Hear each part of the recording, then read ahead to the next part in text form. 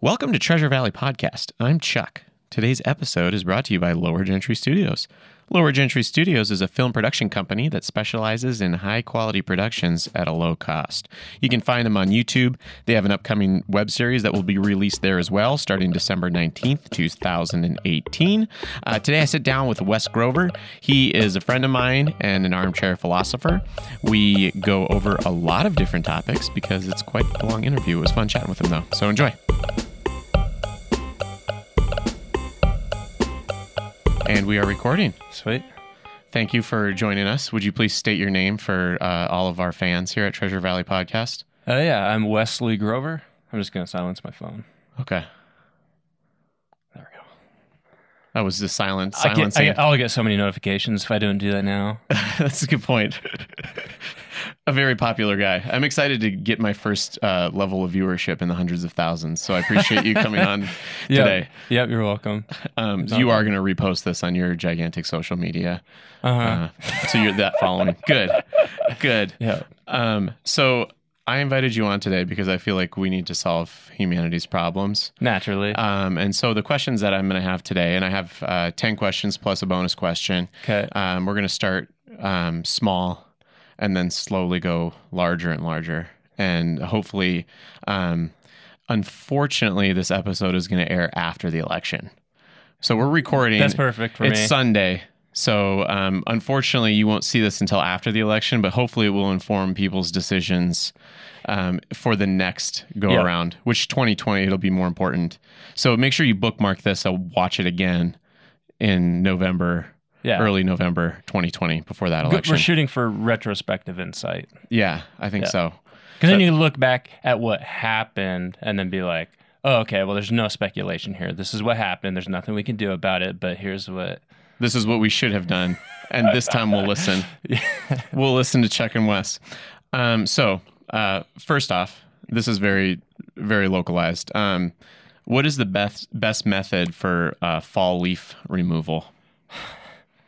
Best method for fall leaf removal. Are you just going for like maximum amount of leaves are removed, or? Well, I don't know. I think it's kind of an open question. Now, some people would approach this. You said best method, right? Mm-hmm. So best has to be qualified with. Now, are we going for fuel efficiency here? Are we going for efficiency, like speed, the least amount of labor? Because depending on how you qualify best, it would depend on how you answer that. Because some people, like, as soon as you start using, like a lot of people, so I guess the quick answer would be, what do the professionals do? They use a little leaf blower, right? Mm-hmm. So obviously a company is going to have the most concern with minimizing injury, maximizing efficiency, et cetera, and at least doing a sufficient job. Maybe not the best meticulous job possible, but at least a sufficient job. So what do the professionals do? Don't they use the leaf Usually blowers? A leaf blower. Usually leaf blower, but it had two steps. You gotta. Okay. I want you to tread carefully here because I don't want you to throw this podcast into like a pro leaf blower camp because you got to be careful because there are the rake people out there. Well, let's be careful because I haven't qualified my own opinion, and I probably won't. But so then you'd have some people that would be like they use gas, don't they? Yeah, some of them use gas. So some people, that's going to be an immediate concern. They'd be like, well, that's not the best way. You're using gas. That's bad for the... They do have electric, but they don't blow very hard. Right. So then you have range of motion issues. So yeah, it depends on the person. It depends on what their goals are and just who they are as a person, what they want out of life, what they want out of humanity in the world. So we got to be very careful about our leaf cleanup I like the decisions. classic rake because there's some nostalgia built in. Yeah. It's not as noisy. You get more of that leaf crunch, which just, I don't know, has more of a therapeutic effect. But then again, those probably aren't the things that a company is typically going to be going for economic return. No, because they're not concerned about their employee for personal happiness. satisfaction. On a weekend, you have nothing better to do. You just rake those leaves. You get lots of crunch, and you might even find something. If you're blowing, you might not even be paying attention. You might not have to look where you're scraping. That's true. Yeah. Okay. So it's okay. Good. So it depends upon how close you want to be to your leaves. That's part of it. Okay. How in touch you want to be with nature. I like that. That's good. Yeah. Are you ready for another question? I feel like we could have spent more time on that one, but yeah, let's do another one. Okay, cool. How do we fix the Treasure Valley traffic issue? I didn't know there was one. Oh man, it's awful. Are you kidding me? We're talking about Eagle Road. Yeah, well, Eagle Road's bad, and now it's really bad here in Nampa. Let's not broaden the blame. It's an Eagle Road traffic issue, not a Treasure Valley. Eagle Road now has extended all the way through. It's like the backup there is like causing backups through the rest of the. Yeah, it's just exactly. It's just like one constipation. That's the source. That's like when somebody's trying to diagnose a medical issue, and it's like if you end up fixing that, and everything else is just a symptom. Okay. So how do we fix Eagle Road then? That was a really quick. You really got to the cut to the chase on that one. Yeah. Yeah. I'm not actually just blaming Eagle Road, but it does suck because I lived in Eagle for about a year, and yeah, it just sucked the whole time. And then after about like I don't know, like maybe like 8 or 9 or so months, then I was like, oh, I'm gonna start like going a different way. I'm gonna start using State Street. Nah, that sucks too. They all suck. So just now, because Eagle Road's backed up. Yeah, it's horrible. I made a post one time that was like just joking around. I put. It's always 5 o'clock somewhere, ... You immediately start thinking of margaritas and like, oh, yeah, this is a nice part of the post. For example, Eagle Road. Yeah. It's always 5 o'clock somewhere. It was a traffic joke. Yeah. Nice. Yeah. And not a drinking joke. And it was different because it's like, it's always 5 o'clock somewhere, location changing, fixed to the 5 o'clock. It's always 5 o'clock somewhere, same location, always 5 o'clock. So it changes the meaning of it, but. Oh, yeah. That is funny in 2 different ways. A little humorous spin, yeah. That's good. Yeah. I like a joke that's very clearly explained, too. Just like yours. I just wanted to fall with your deadpan. Oh, earlier we were joking around because my Halloween costume that I decided to wear to the school was a pan, and then I wrote R.I.P., rest in peace, on the pan. And so it was a little bit... Because you didn't know if I was just like somebody that was dead or something, but it was deadpan. Was yeah, the I didn't joke. get it. My first response, my first instinct was like, maybe it's like, oh, rest in peace, like I'm gonna knock you out with this thing, or like, maybe there's like a scary movie where a guy like kind of like No Country for Old Men, where he just like kills people with that stupid like air gun thing. Oh yeah. Like maybe it's something like maybe there's a movie I don't know about where somebody clubs somebody did that. I'm like, okay, arrest him, whatever. Oh, so you're the pan murderer? Yeah. I don't know about. Yeah, and then the thing is, I didn't even narrow it in from there. I was just like, I don't know, even gonna guess more than that. It's something I don't know. Got it. I guess I need to require less effort on the puns that I make for Halloween costume decisions. Yeah. Your popcorn one was good, by the way. That was very obvious. Yeah. That was fun. Yeah, that was just totally random. Just I wanted it. Did you get a picture of yourself in a pop? Okay, so when we get upload this, you'll have to put a comment with the link to the picture so that we can. Yeah, I could put a picture, maybe a little video. Yeah, it was basically what I did is I actually the last couple Halloweens have been. I know that was a couple years ago when I did the Mona Lisa one, but have just been like homemade. And this one, I just took like paper.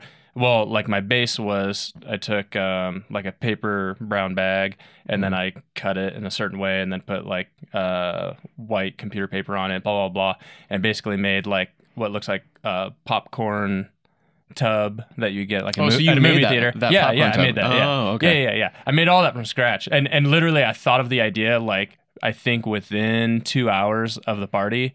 I was like driving home and I was like, I don't know how I thought of it, but I think I thought of something else, and then about like covering myself, and then like the irony of being like, oh, I'm just a cute little bucket of popcorn, but it's like, no, it's really disgusting because you have like popcorn all over your face, and I can't even see you, and it's like horrifying. So I wanted it to be like gross and disturbing, like the Mona Lisa one, but yeah, then it didn't stick that well with the honey, so it was just like, it's just kind of intriguing. It's like.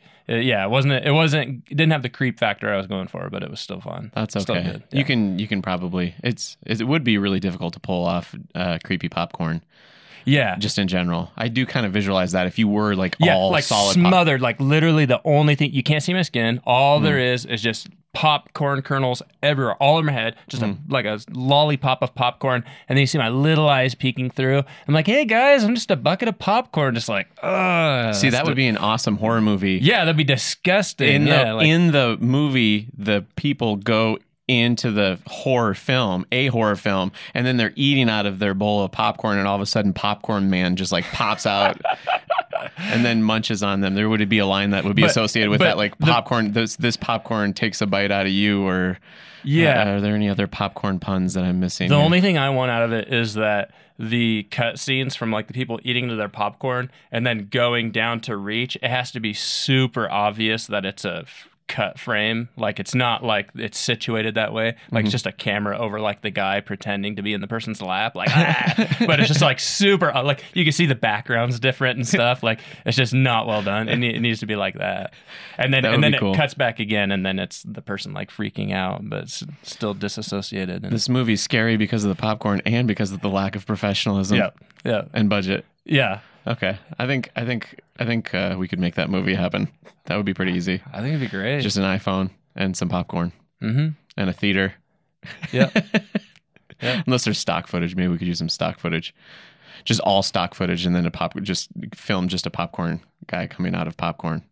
Yeah. And then insert that. And then it could even be one of those things where like the movie progresses and you have different scenes and different people, but it's always kind of like the Wilhelm scream or whatever. Am I saying that right? Oh, yeah. The Wilhelm scream or whatever. Yeah. So it's just the same popcorn explosion in each one. So you did one take, and then you just have different people like reaching down, and then they reach out. It's like a different person's hand. Like it's a man's ruddy hand the first time, like a man sitting there, and then there's like a lady, but it's still the man hand reaching in because it's the same footage that gets recut for each part. This is a really good idea. I think there's some value in creating an intentionally horrible, whatever you call it, film structure. Maybe Sundance will bite on something like that. We'll see. What problem were we solving on that one? I can't remember. Traffic. Oh yeah, saw that. So if we want to get rid of the traffic, stay home, watch a good poorly made movie, and that helps with the traffic. Good point. Because your car's at home. Yeah, just sit at home and watch bad horror movies, and we don't have to. You won't get in our way. Yeah. So this isn't necessarily problem solving. I just kind of want your comments on our new governor, because this will be airing after we elect a new governor to Idaho, which will be probably Brad Little, I'm guessing. But yeah, I have no opinion.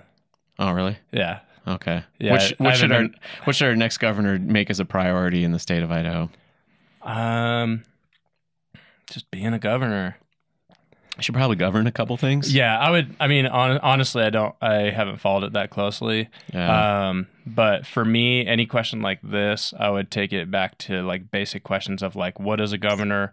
What's the role of a governor? And that gets into like broad, bigger questions. Mm-hmm. Yeah. So I guess in Idaho, I'd never feel like it matters all that much anyway, because it's just whatever Republican person. They literally handed it off. This time, I feel like. I mean, I don't know. Maybe does it ever become like a close race between? If that is the case, does it ever become a close race between two different Republicans, or is it always a landslide for one person? I don't actually remember how. Well, what? No, I can't even think of our governor's name. I can see his face. I'm really bad about remembering names of people. Of the current one? Yeah. Is it Butch Otter?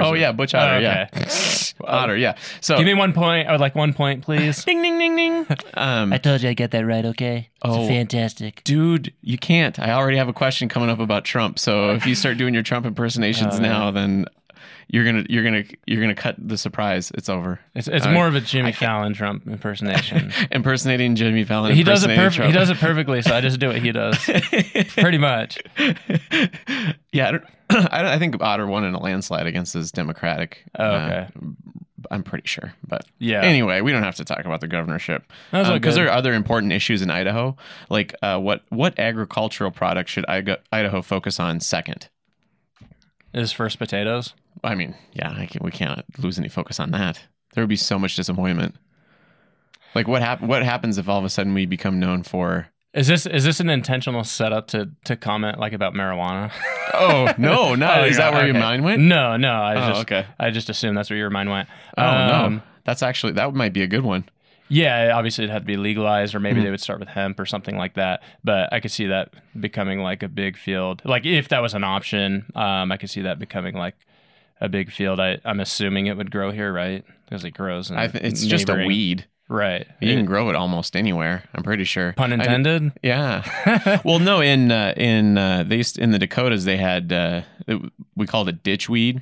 Oh, okay. And what it was like when people were like throwing. Right. It's not like you have to cultivate it, right? Like No. It's not like, oh, these precious tomatoes or something. It's just... Well, I think they do to make sure that like if you're trying to get the Probably, drug out yeah. of it, then you have to yeah. like grow it with intent. Mm-hmm. But then like when people would get pulled over, if they were trying to like hide their weed, then they would chuck it in the ditch, and then the seeds would start to grow, and it's kind of like it's a weed. So Right. so you would just run into patches in the ditches in the Dakotas of every once in a while. You just see it was just marijuana just growing Right.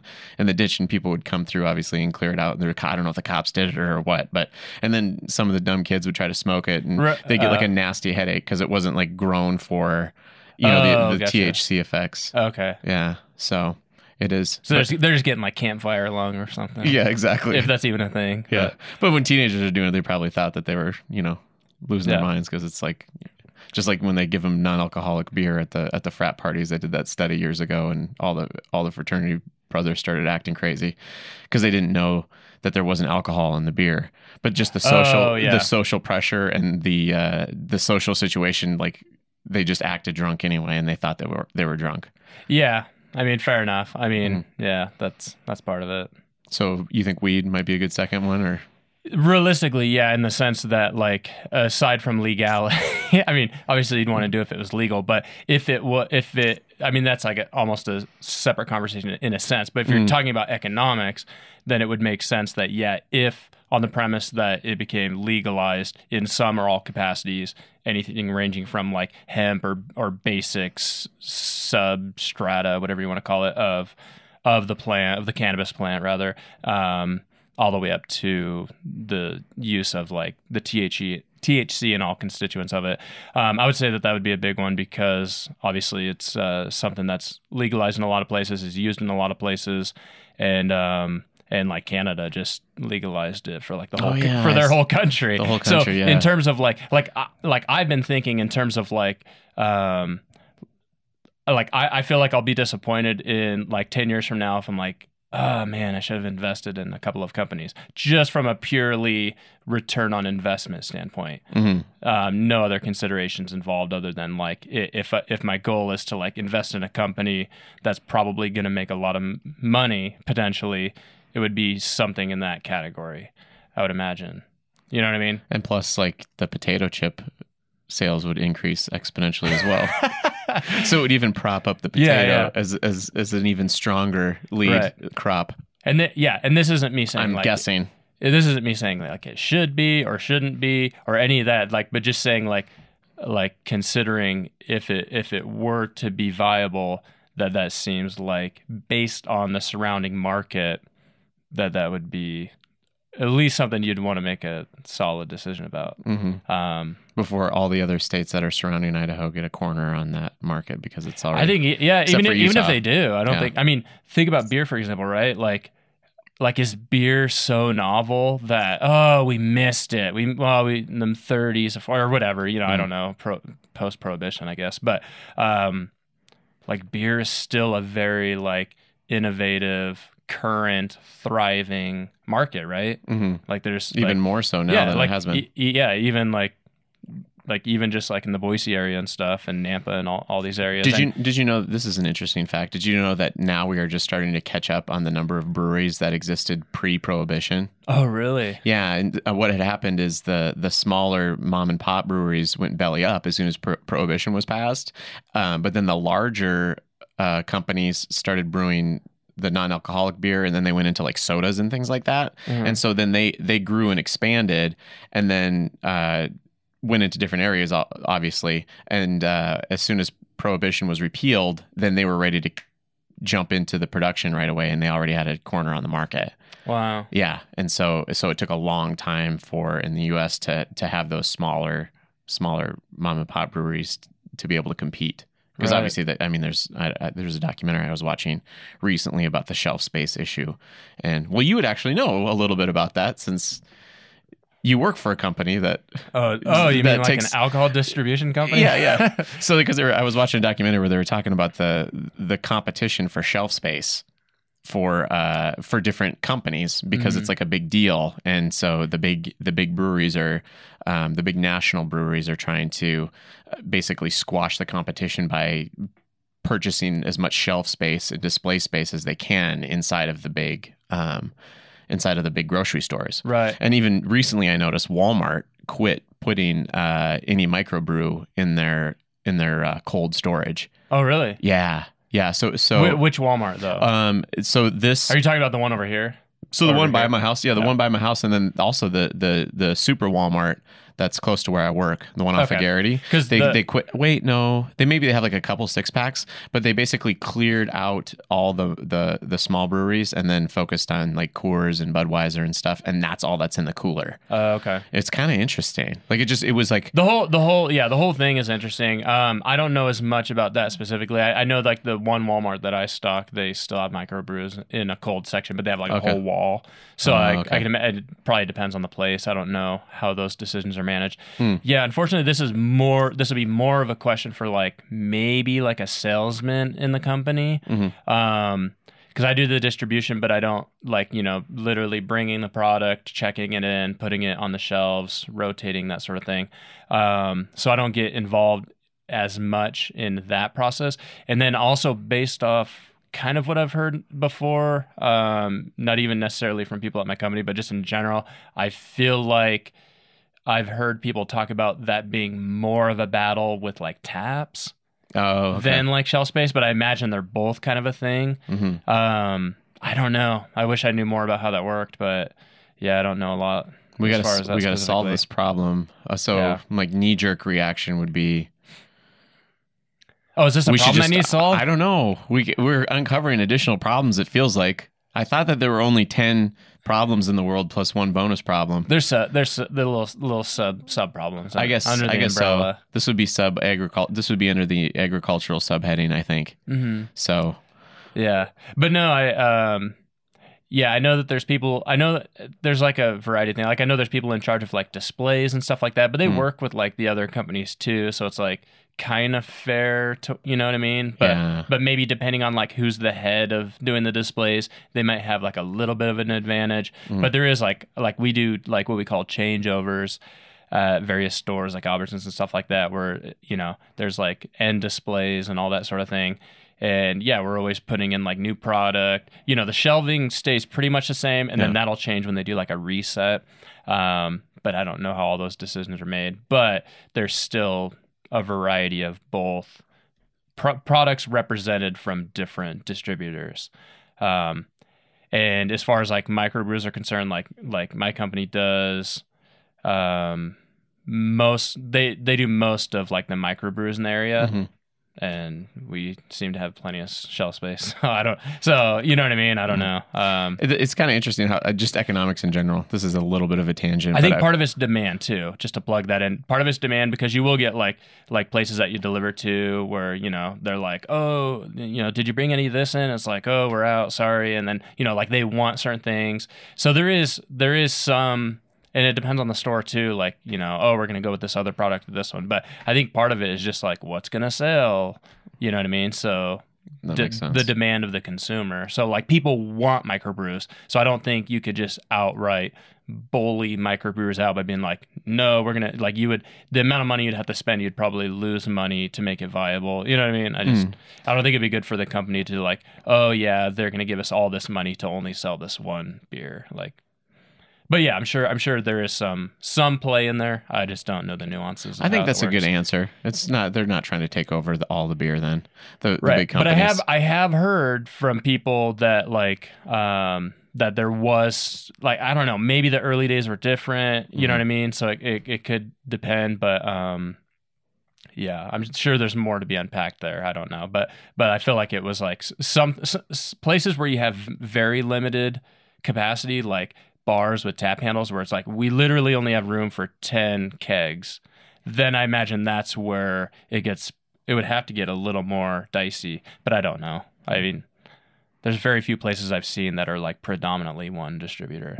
I was kind of related to that, but a little bit not. I read recently somewhere about car sales and how dealerships are just like this really terrible experience right? From the consumer perspective. From the consumer perspective, and I didn't realize this, but so bad I've never even been. Yeah, well, good. That's a horrible day. I heard. Yeah, no, I don't even want to look at it. I don't have like any good like impression that like I'm just gonna have so much fun going there. Yeah, I get to buy a car today. But each state has passed laws to where car manufacturers must sell their new vehicles through a certified dealership. I didn't realize that, but there are laws in the books in each state, which prohibit car manufacturers from selling directly to consumers. And so these car dealerships, and there are all these rules and guidelines that have passed, and that's why car dealerships pass hands from generation to generation, and they even like limit how many car dealerships can be in certain areas too, so they don't have to compete. Who limits it? The laws or like the laws? Yeah. Weird. I know, isn't that bizarre? That's weird. Yeah, and so that's why that's a possible reason why car dealerships are just so awful, because they don't have to worry about anyone else like coming in and figuring out a way to like make customers happy. They're just trying to squeeze the last little bit of money out of everyone. Plus, it's like a forced middleman. So I'm sure car manufacturers would rather be like, here's our car. We're going to cut out the dealership, and since basically they're selling a product that's shippable by definition because it's on wheels. But I feel like there's still competition in the sense that like if I'm like, oh, you know, like a Toyota RAV4 looks like a cool car, a Subaru looks like a cool car. Like if you have like this variety of vehicles that are like, oh, those all seem like they'd work for me, and you know that like you've heard, you know, bad stories about several of them, and then one of them is like, oh yeah, they're just all about pleasing the customer, no pressure. If you walk away saying, hey, I don't want to buy it, they're totally fine with it, you know, stuff like that. I feel like that might tip. You know what I mean? So I feel like that keeps the competition there. But it is weird that it's set up that way, because it's like, if you do want our product, then you got to come to us. But isn't it weird too? Because like it seems like some of the dealerships, not like harshly, but like even compete with each other a little, that sell the same vehicle, right? Because you hear that on like the rate. Like I hear it with I feel like what company is it? Is it? I won't say it, but I feel like I hear on the radio, like they'll kind of be talking about like their dealership, and then they'll be like, even if you've gone to like another one of our dealerships, talk to us anyway, and we'll let you know if that sounded like it was a good deal, or hey, we might even beat it. But it's like the same car company, it's just a different location. You're like, really? You're competing with yourself? We know that Ned over there, the manager, is kind of a jerk, but Jim at this location will be nice to you. Right. But it's a weird like self competition in a sense. That's interesting. I need to listen to the radio more. Yeah, which means it must be like a franchise, I guess, in a sense, or I don't know what their incentive would be to sell more at their except to like, you know, be a viable business. But well, from when I used to work at a car dealership, what would happen is the managers get paid their bonuses based on the sales at that location, and so their bonus structure is built into sales in their facility. So I would imagine if some weird thing happened to where the same company allowed the promotional materials to be done within the building, it might lead to some sort of weird fluke to where that manager would just be like, oh, let me just do it this way because I'm concerned about my out-of-pocket expenses, and the chances of them reporting this are minimal or something. I don't know. That would be weird. Yeah. Should we solve the fifth? Sure. Actually, this I think this will. I'm excited about this. Okay. Can you make an inclusive statement while impersonating President Trump? What's an inclusive statement? Just inclusive of everybody. You know what I mean? Rather than excluding others. Just if you could do a Donald Trump. And then, like a non-controversial Donald Trump. Yeah, or just you know, so that everybody feels welcome, and then I feel like that will bring everybody together in this country, especially since elections just happened. Gosh, that's the hardest part. Like, you had me at Trump, but now Trump impersonation, but now an inclusive statement. Give me an example of an inclusive statement. Maybe showing affection for all the groups for everyone, regardless of nationality, or okay, you know what I mean. I'm just gonna have to improv it. Okay, here we go. Look, everybody, we're coming up on the holiday season, okay? It's a fantastic season, one of my favorite seasons, the holiday season. And I just want you to know that, look, this time of year, we really do realize that everybody has something special to offer. We spend that time with our family, our friends if we have them. And it's just a great time to really support each other and have a fantastic holiday season, okay? It's going to be great. It's good. I know holidays, and this is going to be a fantastic holiday, okay? A fantastic set of holidays. So y'all have just a fantastic season, okay? Thanks. And is Rick here in the room? Rick, could you stand up? You owe me 2 turkey legs, and don't forget about the creme brulee. Go ahead and sit down, Rick. Round of applause for Rick, everybody. He does a great Thanksgiving dinner. Okay, thanks, Rick. That was good. Thanks. I think I don't know who Rick is or why I thought of him, but I kind of want to eat dinner at his place, Trump. though. Fictional Rick. Yeah. How can we inflate the U.S.'s deflating middle class? Inflate the U.S.'s deflating middle class? I don't know. So, define middle class. I guess that's one way to inflate it. We could just define it differently.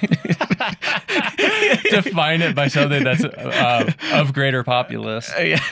Middle class is, instead of income, we'll just call it 60% of the country. So is middle class defined relatively? You know what? I probably should have prepared better. Because you could also. I think it has to do with the income divided by the household. You know, and I think it goes as high as like $100,000 like per person, you know, per adult, and then it goes as low as like in the 30s, I want to say, before you get into low income, quote unquote. See, I feel like with a question like that, you have to know kind of a lot in terms of I feel like with questions like that, it's easy to have an initial impression and make some quick assumptions and then be like, oh, this is kind of how things are. But like I heard, I'm not going to be able to quote all the parameters of it, but just one snippet of a type of a thing that might affect a question like this is like I heard Thomas Sowell talking about how like in like some interview back in the day or whatever. Who's Thomas Sowell? Thomas Sowell's like an economist. Oh, okay. And he was talking about how like things like the, you know, medium household income or whatever, blah, blah, blah, can be affected by things like changes in like average household size. So like how you assess those numbers can affect how those numbers look, right? So if say, for example, and this isn't pinning it to like, this is what happened, because I don't know enough of the details, but if this was something that happened, then this would be the type of thing that you'd want to think about. So say that the average household size is like 6 people, and then you're like, okay, and then, you know what I mean? Like multiple adults or whatever, or 2 adults and multiple kids or whatever it is. And then, and they say, okay, what's like the average like house? How much does the average household have in wealth? Well, say it's like 50 grand or something, just throwing out a random number. But then say like you get to the point where things are progressing so that people are like, yeah, I'm going to be single, or I'm going to like have my own house, or this or that. And then so you have like individual home owner occupied houses where they're the only one in there, and then say that person makes 40 grand, and then in the previous household say that both of those people made 25 grand each, and then the kids, you know, I guess don't count in that example, for 50 grand, but now you have one person that makes 40 grand. It looks like the household income has gone down from 50 to 40, but really the individual like per capita or whatever you'd want to call it actually went up in that example. So that's just an example to say that how you parse out these definitions and details can affect how you look at these things. So if you know what is meant by middle class and how that's hashed out, I would need more details, but give me some detail. Maybe some more air to inflate it. Yeah. Well, another thing might be like, I don't know, I'm assuming with that question that it's talking about more of a gap between like there's an increase in wealthy and an increase in like poverty, and that's what's meant by a decrease in middle class. That's usually what people that are of the Democratic persuasion, as far as like Democratic Party, are trying to point out, is that there is that wealth gap. I'm pretty sure. It very well may be the case. Yeah. I haven't followed into it. Like I'm recently converted from a from a socialist type perspective to a libertarian type perspective, like Okay. minimizing government. So like a few years ago, I was a little bit more in the know on some of those statistics. Oh, right. Okay. You know, because it seems like a lot of times when you're trying to top down process, when you're trying to top down fix problems, usually it's about massaging numbers or trying to implement a policy that Yeah, will have a especially with- mass effect that'll swing things. And so I was just, especially with numbers, because you could have it be like, I don't know, dude. It just depends on how things are happening. Because say that you have class 1 being like the top class, class 2, just putting numbers on it, class 2 being the middle class, and then class 3 being like the bottom class. So you have 1, 2, 3, and say that over time all of it has shifted up in wealth, but then you get maybe a larger gap in, I guess it doesn't help that I'm using my fingers, but say that all 3 categories shifted up in wealth, but then you have to the point that the bottom class, the number 3 in this example, is, you know, some significant amount above where they used to be, and then you have a decreasing of the middle class. So you have more rich people, more poor people, relatively speaking, in this example. But then the poor people are more wealthy than poor people used to be considered as poor. So they might be closer to like a lower middle income, and then you have like a higher income. You know what I'm saying? You get what I'm saying? Just like, so I don't know like how much of these things, you know what I mean? I'd want to see like a lot of numbers. And so, but if everybody worked harder, that should take care of it, so, right? Just get to work and make more products. Yeah, I don't know. That's a separate question, I guess. Yeah. Yeah, I don't know. Does there need to be a middle class? I don't know. That's a good Like- question. So I think historically what the issue was that there is the lack of perception of a middle class due to the hierarchy being a little bit due to too much power being on the top end, you know, like that, and then the middle. I have no idea. I'm Yeah. just completely making things up right now, Right. as far as any of this stuff is concerned. Yeah. I don't know. I think middle class. We define middle class as having enough to. See, the thing is, we all have enough to survive for the most part. Not everybody, but in this country, like a majority of people, a vast majority of people don't have issues as far as like getting Right. food. Obviously, So, they're okay. homeless, and that's another issue. But Right. So I think a lot of what I hear just on like passing notes is just like I feel like a lot of the appeals I hear to like middle class is an appeal to like the greatest number of people, and then whatever ails that greatest number of people is what is then used as a platform to substantiate the viability of a candidate. oh, You know that's a what I'm good saying? explanation. So you have this candidate, and then they want to get elected, and then so you get elected by getting, so to speak, the most votes or the most, you know what I mean, points or whatever.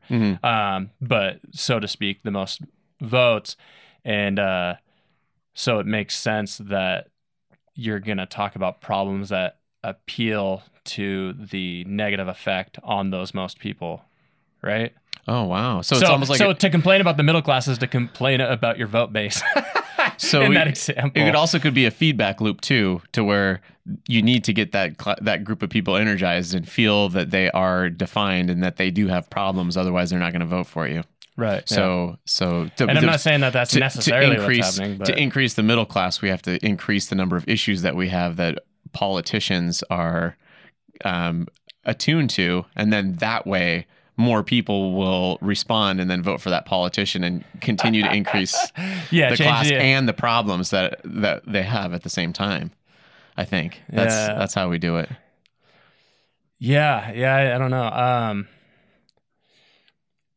Yeah, I wish I knew more about it. We can go on to another question. I want to solve this one. I think we just did. Did we? Yeah, just give them more problems. As long as you can identify the problems, because people aren't going to vote if they're not called to action. And in order to be called to action, so part of the problem that is annoying. This is another thing I heard Thomas Sowell talk about a little bit, and again, it's not going to be verbatim, but is like this positing of class against class, right? But then like there's this little video called, I can't remember what it's called, but anyway, it's about it's about him talking about the 1% and like the 99% or whatever, you know what I'm saying? And but he talks about like how a lot of times people think of the 1%, like the highest rich people, as being like a fixed class, and then they become like a target, like, oh, you're this fixed class, and then, you know, they become like, you know, we're blaming you for this. Again, there might be valid points there. I'm not saying there's not, but the concern that he brings up in this example is that so that's not necessarily a fixed class. He's like, what's one way that you can become part of the 1%? Oh, if you live in like, I don't know where it was, like San Francisco or LA or something like that, just sell your house. There, now you're part of the 1% for that year. Congratulations. You probably won't be part of the 1% next year, but you're this year. And so it's like, you know what I'm saying? So it's like, you blame the 1%. Well, it's like people can pop in and out of the 1% all the time by having a big boost of income or something, or selling your stocks or something. It's like, wow, you're part of the 1% now. And then next, you know what I mean? I was in a conversation earlier today about the whole categorization of people and how it's getting like, we're getting a lot of different subcategories. And then we should probably be very careful since we're both white males, but I'm just going to go ahead and start talking about cup. I wore a cup. That's a good idea. I have. Do you just wear one now from just all safe. the time? You never know what might happen.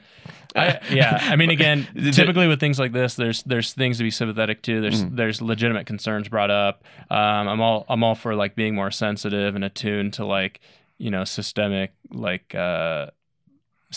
issues that, you know, hurt other people. But I think there's a lot of concerning activity going on too. We're just, it's like, people are people, man. Like you're trying to blame people in a categorical manner where it's like somebody does something and then you define their action as this broadly like what would you call it? Like as like a broad broadly pervasive within that group. Is that what you're kind of going on? Yeah, like you're categorizing it as though they're part of a group. I guess I can't think of like the term. Like it's like, oh, you're being like this kind of a person. It's like, well, I'm also like an individual making an individual choice. Yeah. Like so it'd be like if we were at the bar and we were drinking and then, you know, we were just being obnoxious jackasses or something, and then it's like, oh, you drinkers. Yeah. Like, yeah, I know a lot of responsible people who drink and have amazing conversations and contribute a lot to the festivities of the night. And then there's also people who suck when they drink or when they don't drink. So, you know what I mean? The annoying part is like you take one part of somebody's poor behavior and you extract a symbol from it that associates them with other people who are problematic. And then you say, oh, you such and such people, you know. It's really funny that before you came over, I was reading about a statistical analysis of basketball players because they were trying to find out if the Golden State Warriors have a hot hand, but it's like holding thermometers. Yeah, exactly. Ooh, warm. But so they're performing really well. They're playing really well. They're making a lot of shots, right? And so all the people in sports tend to like go after the person that's quote unquote like hot. Right? If they're on a streak, they're on a win streak, blah, blah, blah. But statistics have shown there's really not that much of a difference on the next iteration. What your odds don't increase or decrease whether you've been like winning a bunch in a row or losing a bunch in a row. It's still a new, Right. And the thing is like people have this it's not laziness. I think it's innate in our neurology where we find patterns extremely quickly. Yeah. And so we come up with a fast solution to what we think is happening. It's almost like superstitious, you know. And I think we do that with our group identities as well, as we see somebody and we can make a quick judgment based on how they appear to be similar, and categorize that with like maybe the 2 or 3 other people that we've encountered before, when really we need to know what the behavior is like for 100 people. Right. Before we make those assumptions. But anyway, that's kind of, I think that might be just innate human nature. Like if we are at a place and we're being loud and obnoxious for them, and we also are having a couple beers, people, if they have a certain experience with certain people, they're going to be more quickly to attribute it to us or attribute it to the alcohol, or, you know what I mean? And that's not to say that there can't be those patterns, that it's not like, oh, well, statistically people are more like this or that based on these certain parameters. That's very well a possibility. But I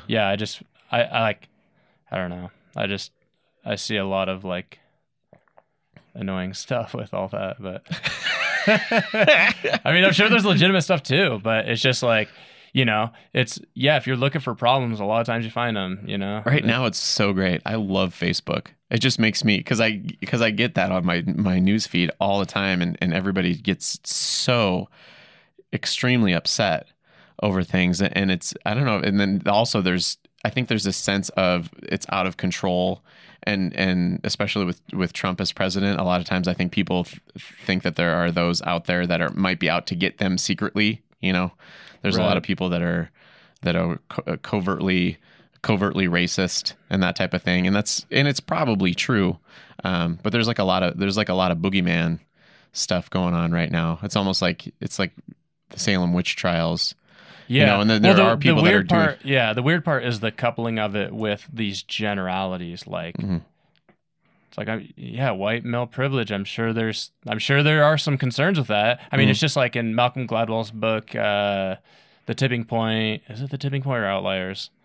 Where he talks about like tall men and like how or tall people or whatever he appeals to, and how they might be more likely to get to be leaders or this or that or something. Oh yeah, do you remember what I'm talking about? I haven't read that book, but I am familiar with psychological studies. As far as I mean, it is true. They've done studies where they'll hand out equivalent resumes out to places. You've heard of that one, right? Where they send the identical ones, and then one of them will have, it'll be like John Johnson on one, and then the other one will have any sort of like ethnic name that can be attributed to somebody that might not be white, or likelihood of them being white is lower, and then they're less likely to get a job interview with an objectively the exact same resume.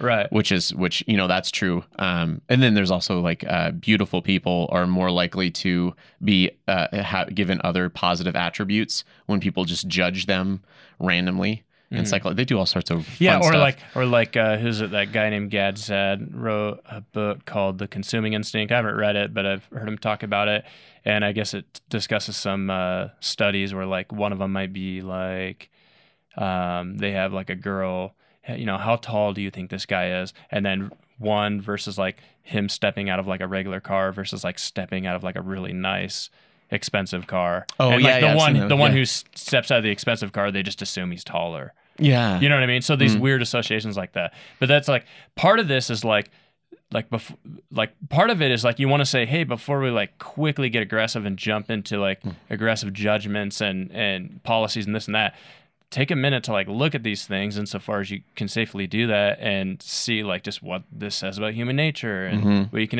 extrapolate about that, because there are going to be patterns of human nature that are this is just what it means to be human. So, are we going to set policies around that, or just acknowledge that's the case and then be self-responsible, or you know what I mean?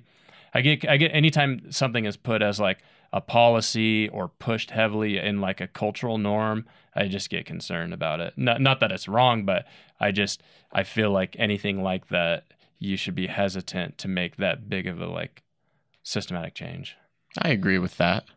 So we can definitely inflate the middle class very easily. We need to understand that we're all human and we're all a part of the middle class, and we can't categorize people, and then it's all easy. Yeah. Everything else will follow suit. Yeah, maybe. And that's definitely more that could be said about all those topics. Well, this is kind of along the same vein. How can we protect our nation's children from the dangers of social media? How can we protect our nation's children? Yeah, I don't know. That question is kind of interesting. Yeah, I guess you'd want to identify what the dangers are, and then whose responsibility it is to hedge the concerns. Nice. Let's say the danger is advertising. What about it? Exposure to advertising and protecting their pocketbooks later on in life, and from creating bad habits based on advertisers. Maybe. See, I don't think anything that just because something poses a potential problem for somebody doesn't mean it should be legislated against or policed, or somebody should step in and regulate it necessarily. Oh, I agree with that. So I was in a discussion actually this weekend where I was talking to someone about the actual, like, the legal ramifications things, and then the suggestions about things, because we already have, like, people. If you look at something like the food pyramid, for example, that was not legislated into existence. You know, it was just the department, and they goofed it up. Who does the food pyramid? Who did the food pyramid in the 70s? It has all the grains. Like, you're supposed to, like, eat nothing but, like, grains for most of your food, which now, like, we know that's probably not, for most people, that's probably not the best route forward. But you know what I'm talking about? It was like grains, especially and then fruit. To not, like, have that be like half vegetables, or, you know what I mean, something like that. And most people that are in athletics probably don't even, like, that need to keep their body in, like, pristine shape. They're not spending 75% of their calorie intake on grains. It's most likely a majority of, like, high protein food, and then fats, and then, like, fibrous carbohydrates. I think it'd be broken down to, like, I don't know, what do people typically do, like 20% protein? I do a ton on my end. Right. But like 50% would be a ton. That would be that'd be somebody being, like, on the extreme end. So if you think of so let's think, like, if somebody's 200 pounds, they say for, like, I mean, baseline would be like 0.8 grams of protein per kilogram or per pound. So. I think it's like, bodybuilders will say a gram of protein per pound. Okay. Dang. That's a lot, yeah. Because the correlation to that is the recommendation of 2 grams per kilogram. But if you're 220 pounds, then you're 100 kilograms. Yeah. So if you're 220 pounds, based on one recommendation, like high level, like, bodybuilder, like, oh, I'm going to do 220 grams of protein, but really you're 100 kilograms, which would be 200 grams of protein based on that recommendation. That would be like 2 giant steaks a day, right? Yeah, the 0.8 is either per pound or per kilo. I think it would be pound. Before we go off on that tangent, though, I was going to point out that, so the food pyramid is just a guideline. It's not an actual law. You know what I mean? But still, everybody was following the food pyramid, and it wasn't even necessarily correct. Like, people that get into the nutrition and people that are very proactive about their health, they probably don't follow the FDA and look at that food pyramid, and it's like, this is how I'm healthy, is I'm doing that, like, 6 to 11 servings of grains per day, and then one serving of meat is just like, Is that still, like, on like a current website? I don't know. I don't know. I mean, if it has been taken down, it must have been taken down recently. Like, because even when I was a kid, it was all about eating, like, healthy breads, And then I even remember they were playing a documentary. I don't even know if it was like a documentary. I don't know if it could have been an advertisement in the school system, and they showed, like, these kids, like, they like had them eat, like, 12 pieces of bread, 12 pieces of whole grain bread, and then they showed them, like, being, like, happier and healthier. And I don't even know if there was any science behind it at all. It's just like, I just remember this as a child, like, me being shown this video of these kids, like, just wolfing down bread. Right. And if you can imagine eating 12 pieces of bread in a day, that's like 1,500 calories probably.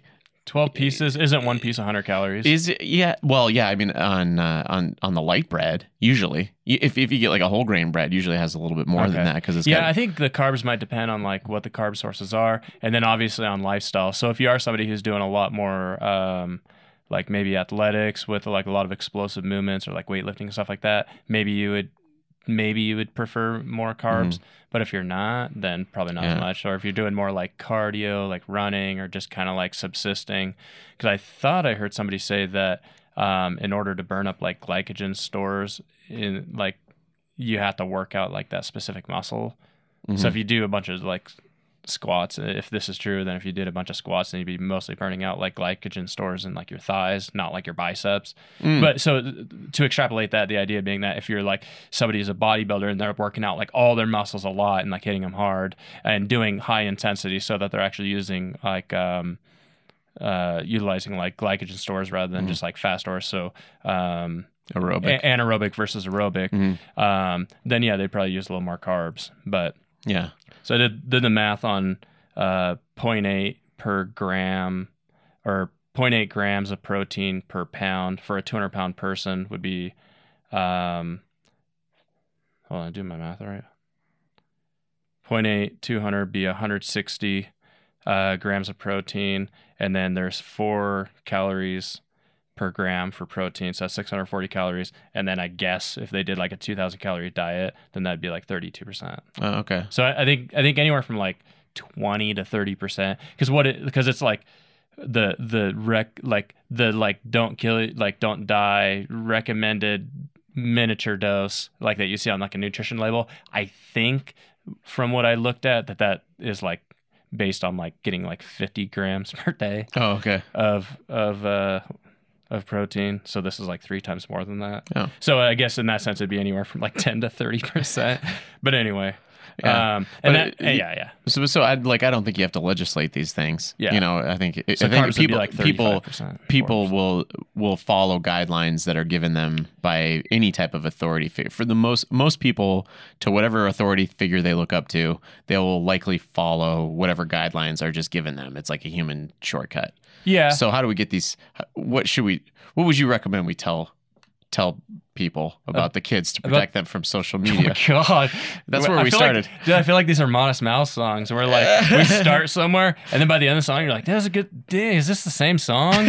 Like, whoa, it started so different, but it's the same song. As long as it starts and ends within a segmented period, it's the same song. So this is the same question. It's all relevant. Yeah, it is. I think it is, because the food pyramid goes right into social media. Because questions are simply segmented not by content but by duration. So we haven't paused, moving on to another subject. So it's the same question. Yeah. So how to protect the kids from? Because you said you got to be careful with laws. It's based on the assumption that you should protect them. So if somehow you've proven that that's the case, then you can answer that question. But I wouldn't assume that. But kids, I think they do. The thing with kids is they need guidance because they don't know, and if you're not guiding them and how to deal with the information, I think the likelihood of them being able to successfully learn how to navigate it themselves is lower. Because they do get maybe guidance and some parameters and stuff like that. I don't know, man. That's there's a lot of questions to address with a broad question like that. I mean, I don't have kids, so it makes it, one thing is like it's very hard for me to like put myself in that mind frame of like, oh, I actually have somebody who I want to like protect from these concerns. But yeah.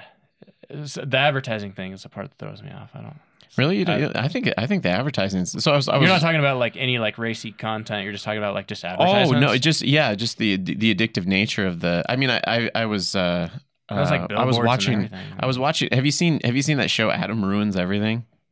No, I think I've heard of it. I got hooked on it like a few weeks ago. Oh, that's the guy who like exposes like all like the thoughts behind like advertising and stuff like that. No, he just takes a subject. It's kind of like okay, so it rotates. And then he just tries to like pull apart facts on it. Oh, okay. And so one of them what's it on? It's on Netflix now. Okay. I think originally it's on like True TV or something, or maybe, I don't remember, but anyway, you can, like, the first season is on Netflix now, and there's one in here, and actually I think that's where I got the stat about, he did a thing about car dealerships too. Oh, okay. He talked about cars in general, and that's where I got that thing about the car dealership. So I want to give credit to that. Right. And then this one too. No, I forgot what I was talking about. Oh, advertising. Mm-hmm. So he claims that, and I think it's actually cited. So you have to go on their website though and then check it, because he like puts a source like on the frame when he's talking about the subject and the advertising. Apparently they track people. The advertisers now, like on Facebook and like Google, can like target you, and if you're more likely to buy things, they can, like, let's say that you, I think the example used was something about like if you're like a hamburger addict or whatever, they'll monitor you going into Burger King or McDonald's or whatever after having shown you an ad, and then Google or Facebook or whatever will then go to that, Right. McDonald's or Burger King and be like, oh, we have this many target users that you can advertise to, and look at what that's done to your sales because we watched them go in and out of your store X amount of times when we ran this campaign on their phone. And so it's such a direct way. It's a little creepy. I guess it's yeah. In that sense, yeah. We give up our freedom though when we sign onto it. Maybe, yeah. I mean, yeah, there's some like legal consent, but yeah, so the three things that I would think about: one, when it comes to kids, I'd be less concerned about hedging them from like overspending and blowing their budget, in the sense, because it's like kids already have kind of like a limited budget. So in sense of like, how do you protect them against it? You just like let them have the budget that they have, which is very minimal. So they could like spend so much money anyway. I'd be more concerned about adults who can have access to credit and can accumulate a lot of debt. I don't know that kids really do that, right? Because you have to be like 18 You have to be 18, which is still pretty young for a credit card. I know of a lot of people, and I've made mistakes on that one end too. Like when you're that young, you just don't know what the heck's going on with that amount of money. Well, and how long it takes to pay back, and then how much the interest affects you and stuff like that. Yeah. So I think in terms of what you said, the second thing about how an advertisement influences them. So I think that there would be more of a concern of like it affecting the types of decisions that they're already going to make. So you'd have to extrapolate that.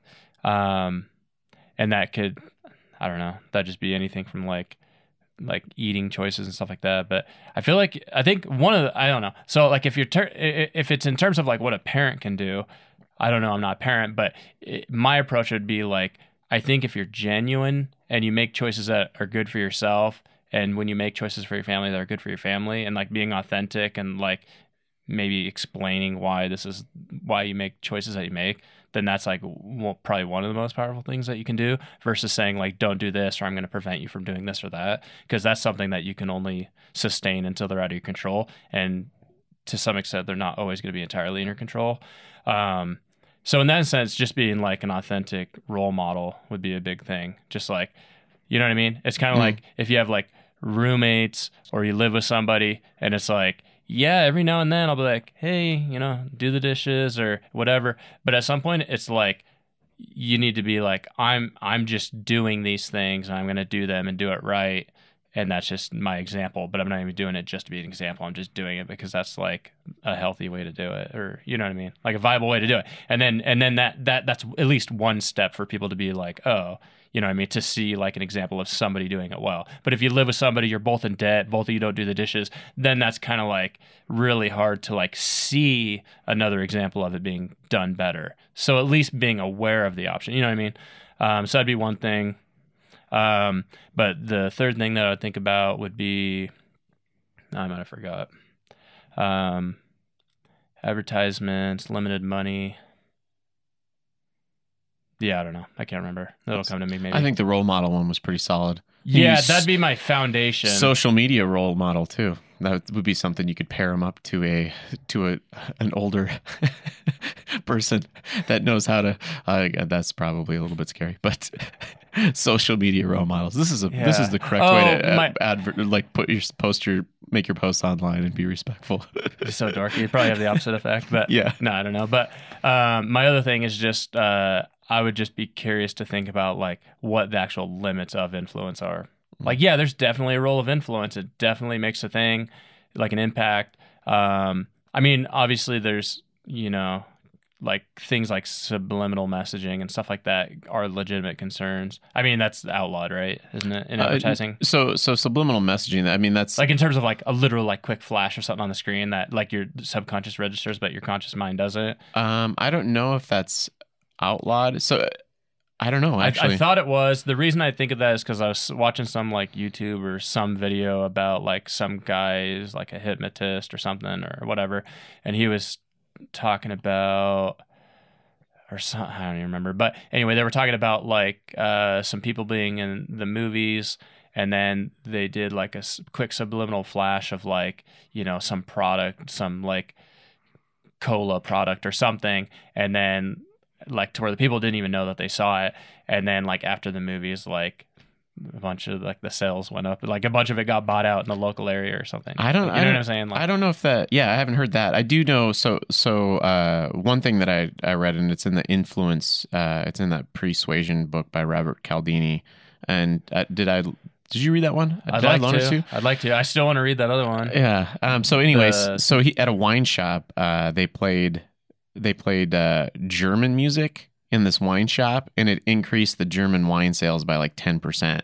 Okay. So like we make these kind of weird, but that's not necessarily a bad thing though. That's true, because it's like as long as we're aware of it. If you're aware of it, I feel like it kind of you would lose.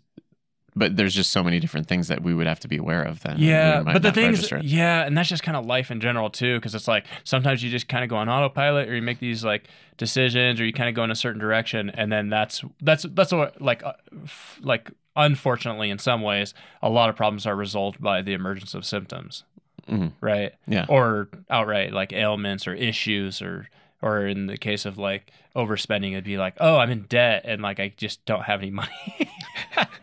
And then you look back and you go, oh yeah, I kept spending money all the time. You're like, why did I do that? And then it's like, okay, maybe you can parse out the influence of advertising and all that stuff. But yeah, so at some point, otherwise is it even a problem? If you can continue to do something and then you never see any symptoms and it never creates a problem, it's like, well, then in what sense do you mean that it's a problem? Unless you're talking about like an outright principle base or an ethical concern and that sort of thing, then sure. But then you have to weigh that against like a standard and that sort of thing. But in terms of just like, defining something as like a problem, like overspending is a problem because then you run into debt, or you can't afford other things that you should be buying, or you fail to invest in the future that you're going to realize you have no money to support. You end up greeting people at Walmart at the age of 65 instead of retiring. Yeah. Oops.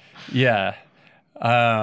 So yeah, I don't know. But anyway, the thing that I would wonder and think about is like to what extent there is influence. Because obviously you have the natural feedback, which is like, oh, all of a sudden I have these problems in my life.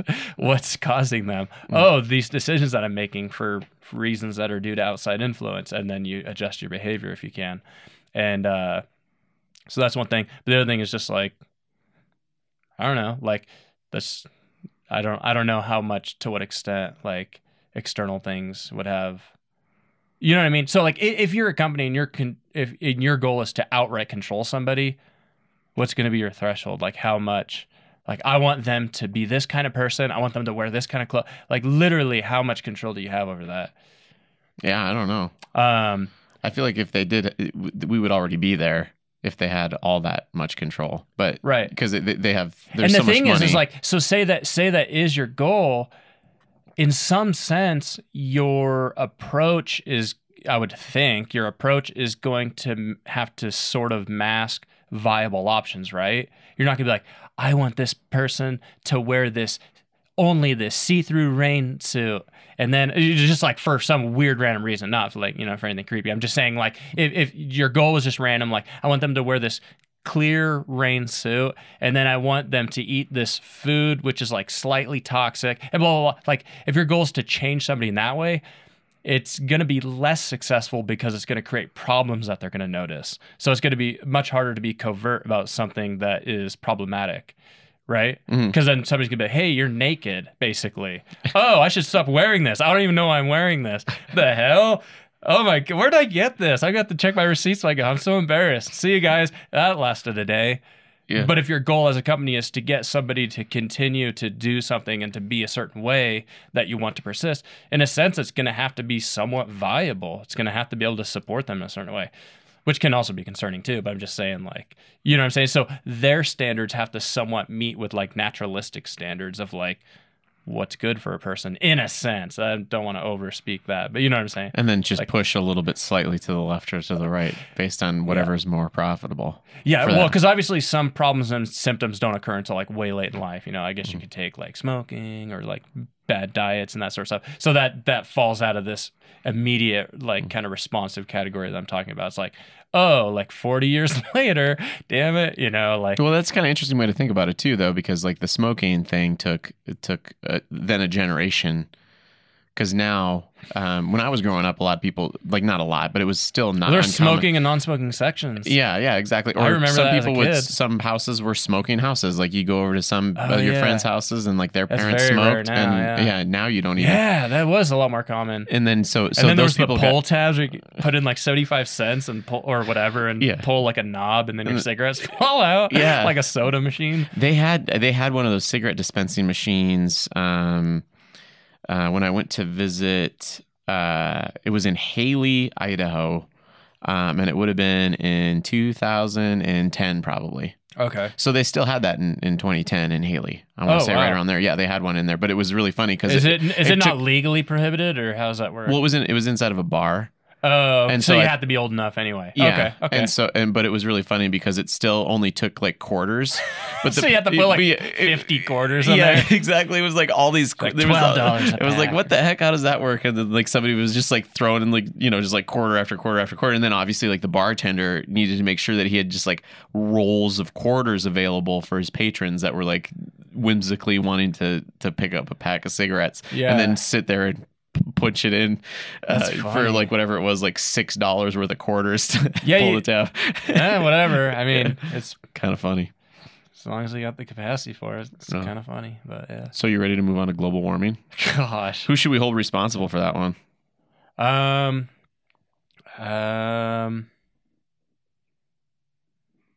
don't know. Global warming. Yeah.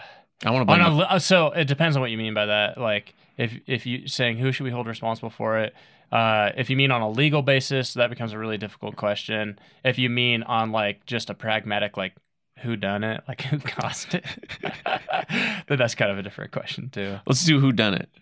Oh, I have no idea. Oh, okay. I guess. Well, I guess what I would say is it's not a topic I've researched very Okay. much. I guess partly I kind of like subjectively know that I only produce so much output. And so even if I was like top notch, like, oh crap, this is the problem that's happening and here's what needs done about it, is my responsive input would be minimal. So it really does take like somebody who's like in an influencer role or somebody who's going to take this on as like a career or like a campaign or something to say, oh, here's the issue and then here's what needs to be done about it, whether that's through social influence or what, right? You know, Yeah. does that make sense? So I'm in no role that I see, and again, this sounds like a scapegoat, but it's like the amount of time that I would invest to be like, oh crap, this is what's causing it, and then here's how I'm involved. Is it's like I'm not like a company who's like has like a ton of stuff that I'm churning over, right? So if you think about it in terms of if you think of it in terms of like recycling and producing garbage. Like, oh, great, recycle. I recycle a little bit. Like, not everything makes it into the recycle bin, but, have like a little tub for it. And it's like, oh, this and that. And do these get recycled? Or, that peanut butter is going to take forever to gather. Just throw it away. But it's like, but I produce like however much per week versus like a company who produces like 1 year's worth of my life in one day or like 1 hour. Yeah. You know what I mean? So it's just like, I haven't studied it. I mean, either that for that reason or just for laziness maybe, but So follow the trash, and then So- we'll find out. maybe yeah, but just saying like I just don't know. I guess you don't have to know all of them. Yeah, so I just don't know that, but I would think that people in the role of studying that could give good insight on it. But I would suspect, like personally, I would suspect anybody who's involved in large quantities of turnover of the causing agent, whether that be trash or burning or whatever the causing agent is, whoever has like a high output of that, like hey, Or we could blame the plants for not inhaling enough CO2. Yeah, I'm not even suggesting that it has to be people, but people are typically, when it comes to that question, they're concerned with the human agency role of it, because that's what we have a handle on, like, correcting. If it's in terms of like the natural decay of like plant matter, then you can't, like, you can't. It's kind of hard to suppress all of that. But you know. True. But like, I don't know, like if it is the case that like burning fossil fuels and stuff like that's a huge concern, then, you know, people like Elon Musk are, you know, he's doing it. He's he's fixing it. We'll just wait till Elon Musk I'm fixes all of it. busy. Let him do it. Look to Elon Musk. 100-hour He's work on weeks. he's on top of stuff, man. That guy's But- crazy. He's cool. Yeah. But I mean, I don't have like a personal opinion on like what he does as like a business model, but I just like that he has a lot of like insight and interests and seems in many ways to have at least a category of personal concern for what he's doing. And gumption. I'm on top sure, of it. yeah, and I'm sure that a lot of like business and stuff gets in that too. It's like you have to look out for your business, you have to be profitable, you have to this and that. I don't think hardly anyone in very many capacities is like singularly focused. Like, I'm only doing this because of my heart, or I am just a jerk, and so I'm only doing this for profit. It's like, no, a lot of people are multi-layered. They're human. They have multiple things that they're accountable to. But it seems like he has some concern as well for like humanity. I don't think that if he knew what he was doing was problematic to the things that he's supposedly trying to fix, that he'd just be like, oh, well, I'm just going to pretend that it's still okay. It doesn't seem that way, but That's really funny that we got on Elon Musk, because my next question is kind of he's probably going to lead us there. Once humans colonize Mars, how do we avoid bloody interplanetary conflict? Do you have any recommendations on that one? I'm just concerned because I watched this show recently called The Expanse, and apparently in the future we go to war with our fellow humans on Mars, and I just get scared about that. Yeah. I don't know. So are you just assuming between Mars and Earth? Yeah. Okay. That the Martians eventually they'll want to like revolt against their Earthbound.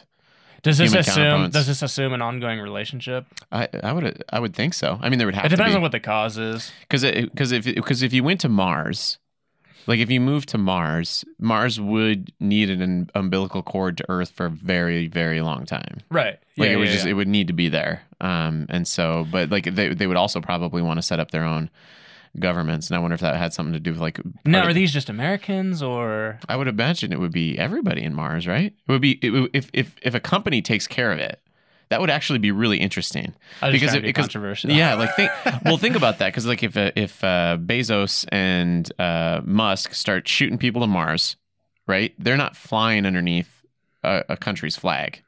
Right. Really. So I guess the same way that a country would handle aliens in the sense of like anybody outside the U.S. coming in or anybody outside of this country coming in, however each country handles it, or I guess at least from our platform, like the same way that we would handle other country travel and relationships would be similar to how we'd handle other other planetary, otherworldly. Keep those Martians away. We must build a wall. So it'd be like okay, like I guess the one question would be like, do we have territory on Mars? In which case, if yes, then okay, then you're still an American citizen. So what sort of So imagine for a moment that there's no difference between the land on Mars and the land on Earth, and then suppose that you could just handle the conflict in that capacity, right? Well, I guess if it were Does that make sense? So like you're saying like there's agriculture and stuff? So Alaska is removed physically from the United States because it's connected to like what, Canada, right? It's not connected to the United States literally. It's still handled as like a United States territory. So to whatever extent there's I guess the only concern would be if like the Mars land was like unclaimed territory. But even then, even though if that gets shady, it's like, well, are you a U.S. citizen? Because if you go there, then I guess it would be the same as if you went somewhere else. Like, how do you maintain your citizenship? Like, you're just, you know what I mean? So it's like, if you, Yeah, but what if it's not countries that are colonizing? What if it's Elon Musk and Amazon? Well, he's a person. Yeah. Oh, you're right. Yeah, that's what I'm saying though. So like, Yeah. so like, if they colonize it and it doesn't have any sort of like country type, territorial boundaries or whatever, like if I go visit there, then I'm positing that it would in a legal assessment probably be comparable to like if I went to visit like Germany. Like if I don't come back for a long time, do I lose my citizenship? I don't. You're talking to somebody who's never traveled. Like I've never been out of the country. Well, you should probably just book that trip to Mars. Which is a question that I have for you. Oh, I wrote some questions too, Okay. in case we ran out. Right on. And in case you want to do a 3-hour podcast. Why don't we just shoot for 5? Oh no, I suppose we'll be pretty tired by then. I accept the challenge. You work tomorrow though, right? Yeah, I do. Yeah, it sucks. Do you want to go on to I have a 10th question and a bonus question. Oh, okay. So this is ultimate intergalactic question. How can we slow the expansion of the universe to avoid a slow and cold death? Do you have any idea? Hawkins didn't figure that out, I don't think. Or Hawking. Stephen Hawking. So this would be supposing a death for humanity, not for a death of anyone presently. I'm just assuming that humanity lives long enough to see the end of the universe. Yeah. What is that? Entropy versus now I can't think of the scientific term. Law of thermodynamics or something? Yeah, exactly. Because the universe is expanding, and eventually, if it continues to expand, it'll cool down. And the force of gravity, they think, isn't going to be enough to bring it back into contraction to have all the matter condensed. This is the entire universe, right? Yeah. Yeah, I don't know. I don't know if that's something that can be resolved. I know, isn't that a bummer? But then again, it's also like, yeah, I mean, ultimately, it is a bummer in that sense. But but then again, it's like you have it's an extrapolation of like, or maybe not an extrapolation, but it's like you have a localized demise, which is like, oh, I have no evidence of anybody that I've observed, I've heard of in the immediate realm living longer than like early 100 years old. You know what I mean? So it's like I have a localized demise, which is like my own timeliness. And then this is just like, it would be in a sense extrapolated to like, oh, like the whole world. So in that sense, it's like, do you apply the same principle of coping with like a human demise to like a worldly demise? It's not to undermine the devastating nature of the concern, but yeah, it's obviously I haven't like thought about the problem in that sense of like a resolvable issue. Yeah, I know. I figured that you hadn't, but I just wanted to throw it out there. The bonus question is a little bit more up your alley. Okay. What are some good activities for a small party of 10 to 20 people?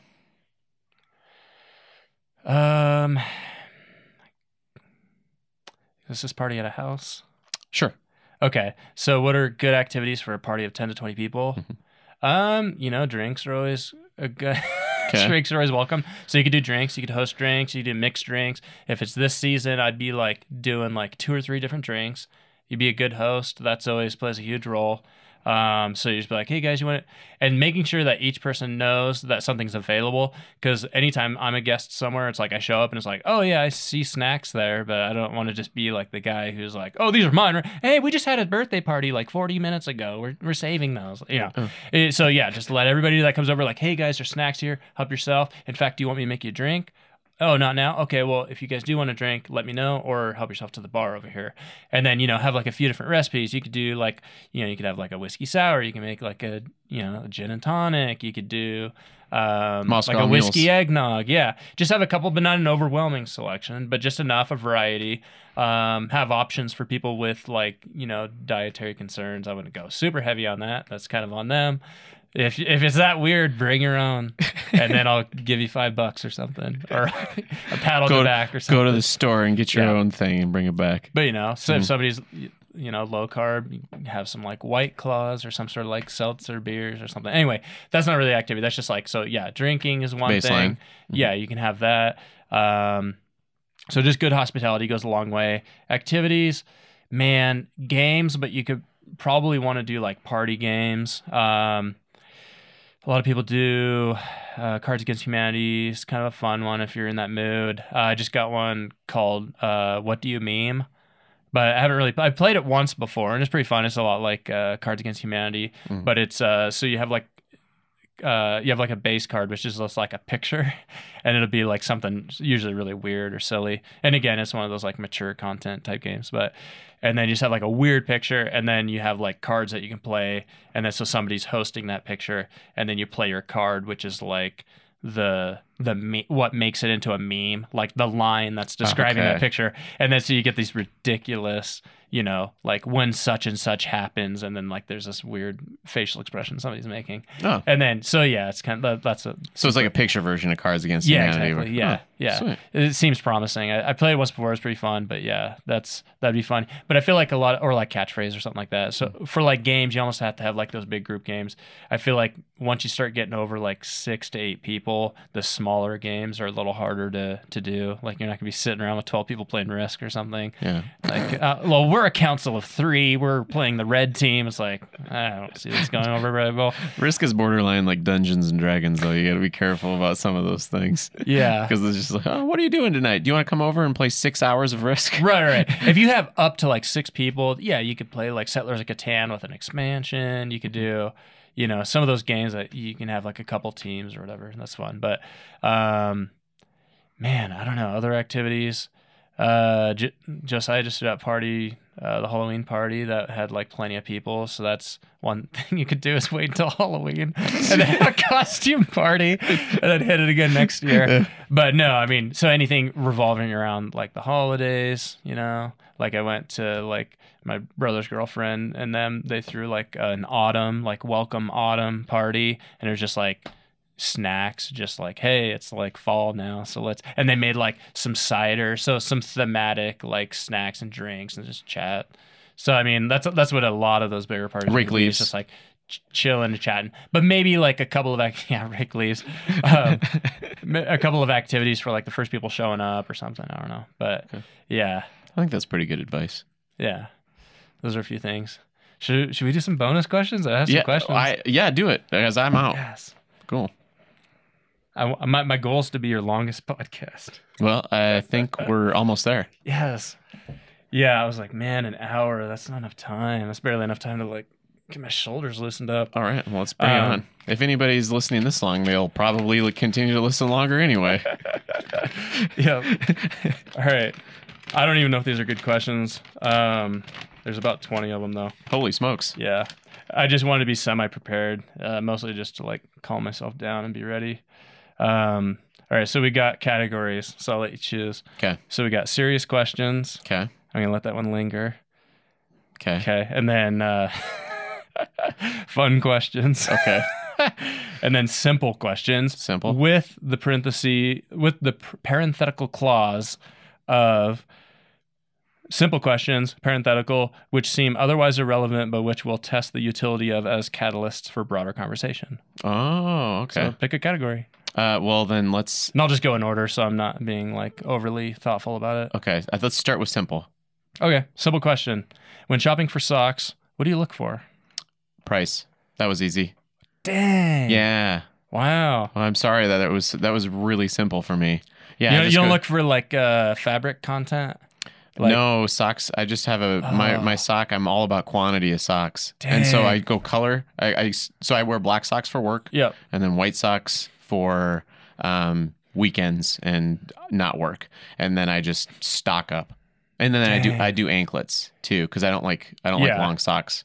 Actually, work socks, so I wear the long ones. So it's just whatever's cheapest in the white anklet or the black, like, go up your calf. Sock. Right. That's it. See, I'm always on the hunt for cotton, like at least 70% cotton. I can never find it. Like, so like, when you're younger, that's like all there ever is. And maybe like really cheap socks are still like that. But I don't know. I feel like a lot of people are going towards like, polyester, and I'm assuming because it's cheaper, because Oh. they don't ever advertise like, hey, these are polyester socks, okay? Like that's why we're charging $20. Like you never see that, so it's like it must be because it's cheaper, right? Yeah. There is and has heavily been like the like, oh, these are moisture wicking, and it's like, and then now some are kind of going back and being like, oh, these are actually like moisture control because they're cotton.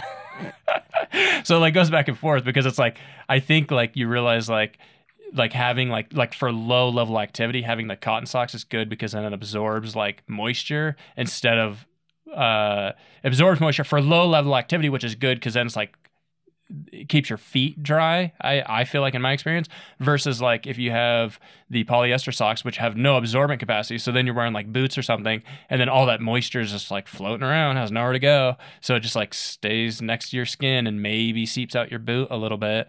So then, you know what I mean, you get this like just moisture floating around. Dang. Which I feel like is more.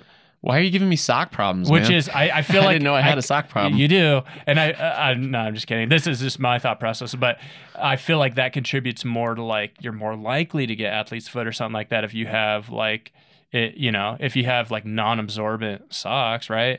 So like if your arm was kind of okay, here's an example that people can relate to, so they don't feel like that I'm just making this up. If you get out of the shower, you have a cotton towel, and then you have a polyester towel. Which one would you like to dry off with? I actually have a towel that's like part polyester, and it's the worst thing ever. I hate it. It's the stupidest I thing. rarely run into them, but I've run into them before. It's, you know, like probably at my parents' house or somebody's house.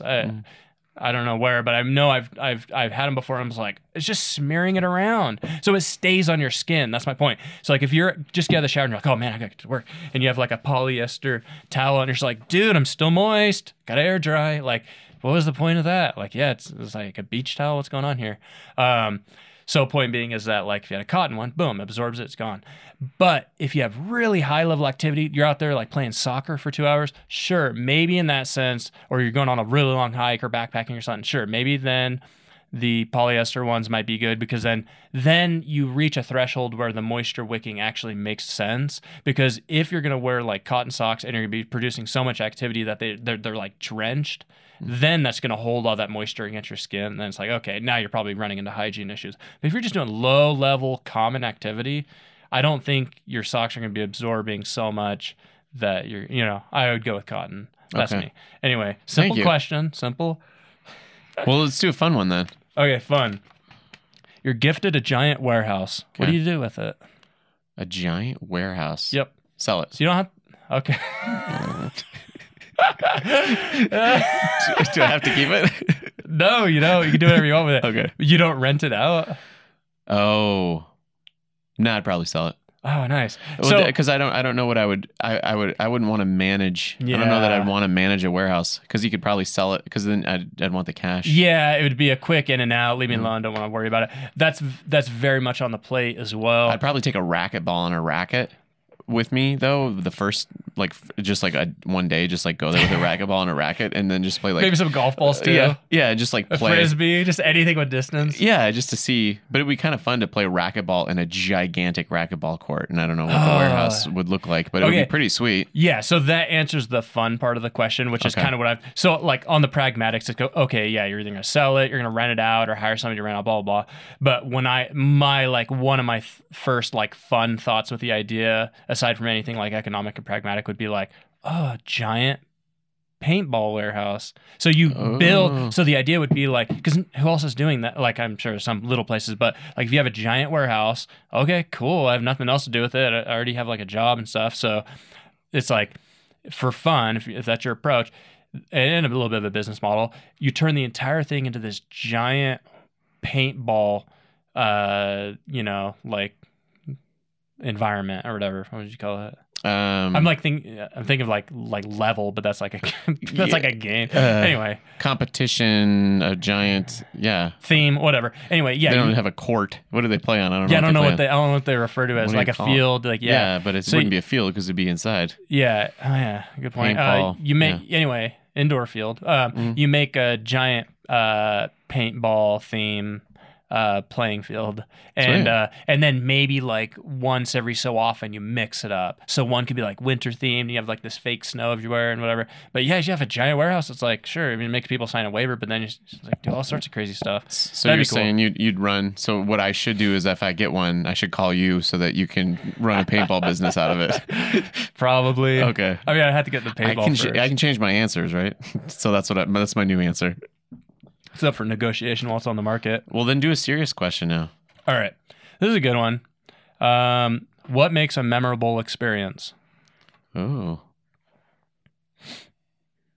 And what I think this is actually the way I think about it literally, and psychologically and from the neuroscience perspective.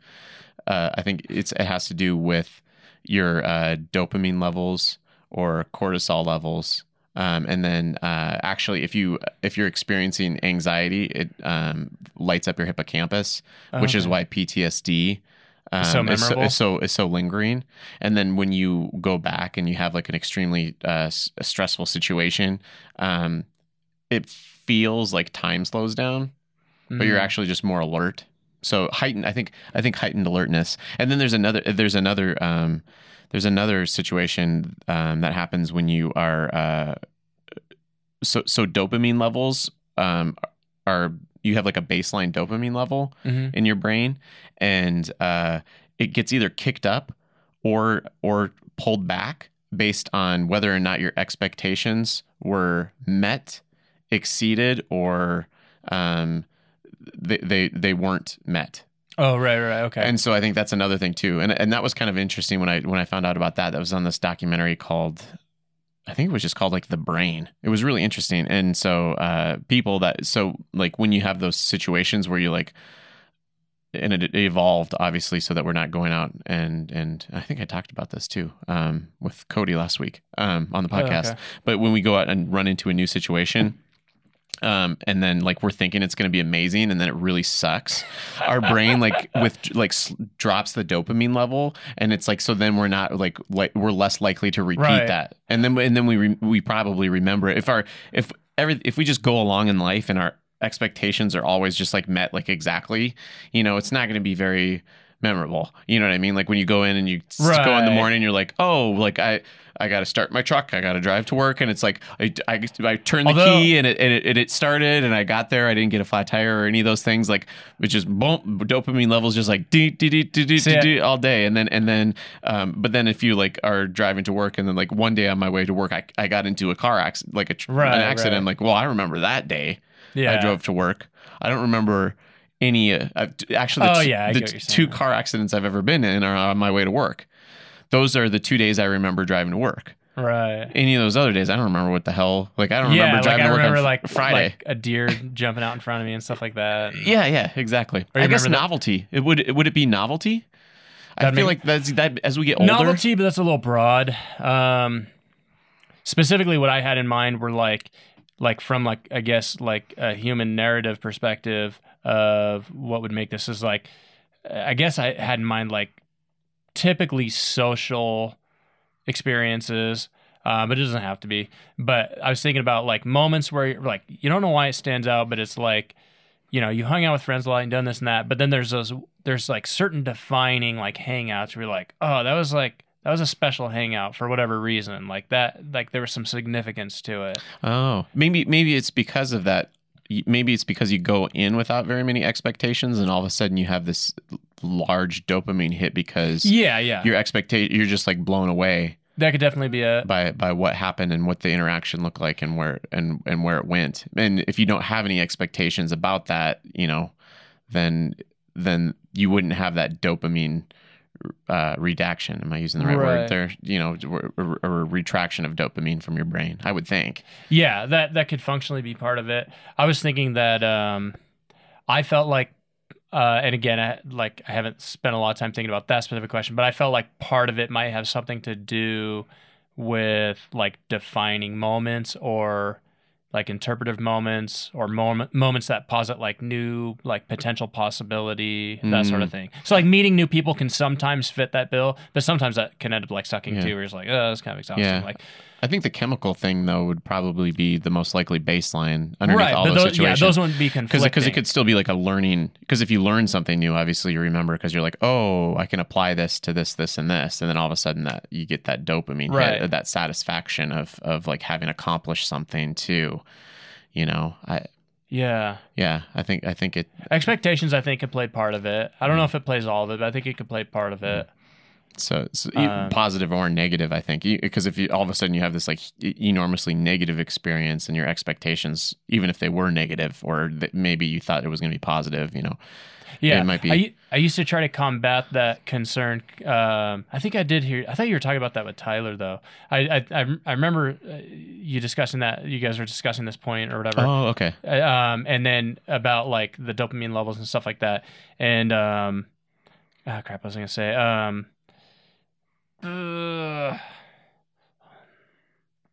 It'll come back to me. I got lost in my wheel of thought. Right. Expectations, neurochemical learning, interpersonal, social interactions, Yeah, it's around the tip of my tongue. memorableness.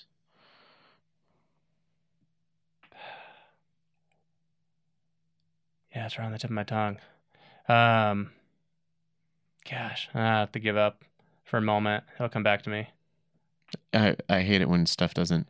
Do you Yeah. I started writing stuff down now because like my brother and I are doing all of this like thinking of like what to do, and like I'm trying to come up with questions, and every once in a while we were out and about and I like came up with this question, and then like my brother's like, oh, that's hilarious, you know, and I'm like, And then you yeah, it is. I'm forgot. like, yeah, and then like the next day.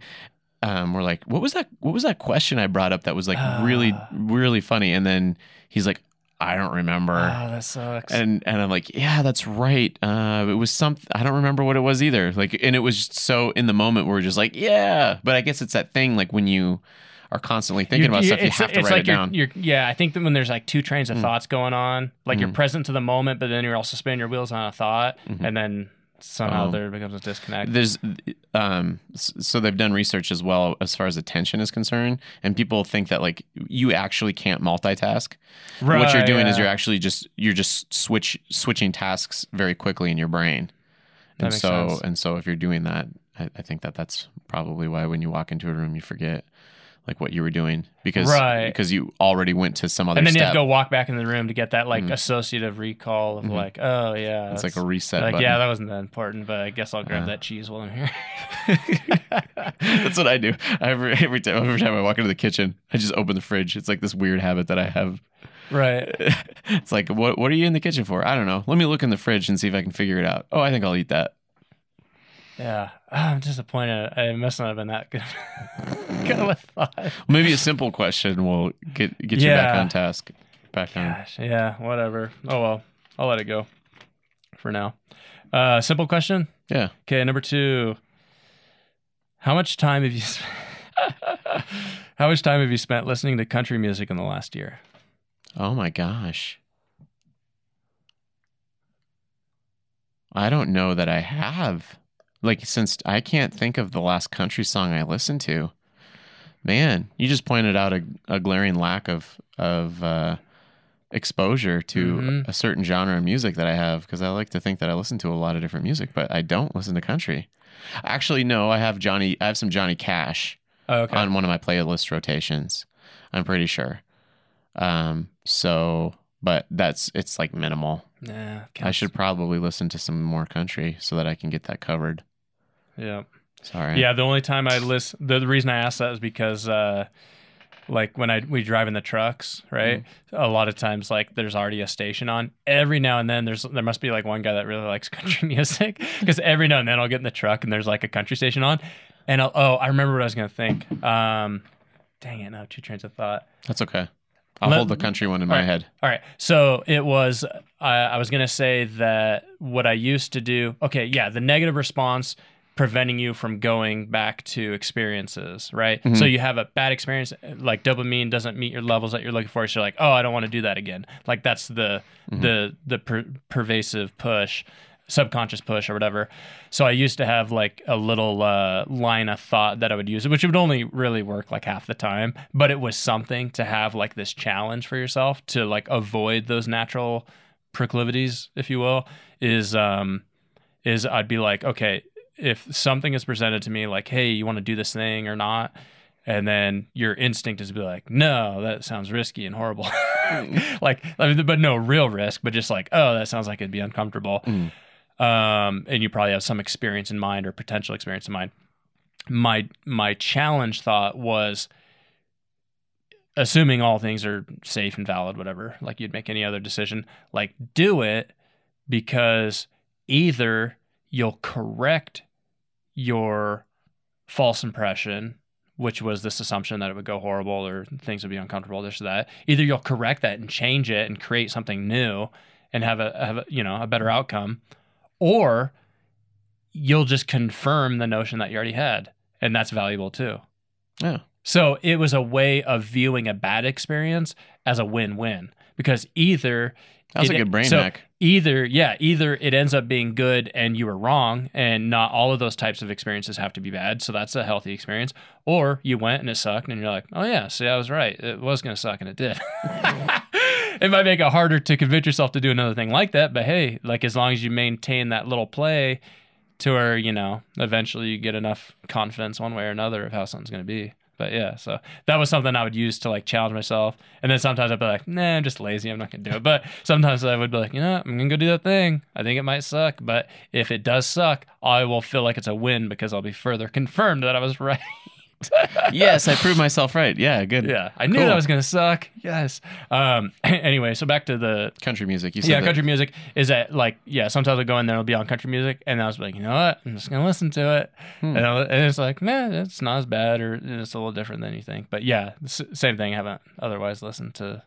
Yeah, I'm sure I can get it on. I have Spotify, so I'm sure I can download something. I think I'll throw one on the mix, and then it'll start giving me more recommendations. That, and the only other time I'd listen to it was if I was at work, when I worked at the phone place, and one of my coworkers was like kind of into it, and she would like, sometimes we'd like take turns like playing music, and like every now and then she'd play like her country music, and then I was like, oh, it's actually not as bad as I thought, like some of the newer songs and stuff, because it's like if you don't listen to it a lot, then really what's the impression you have against it, you know what I mean? Mm-hmm. It's like, but then you listen to it, you're like, oh yeah, that's why I don't like it, but there are some that are like, oh, this is kind of a good song. It's one of those like country and rap are like two of those genres that are like it like have like this immediate connotation that people jump to.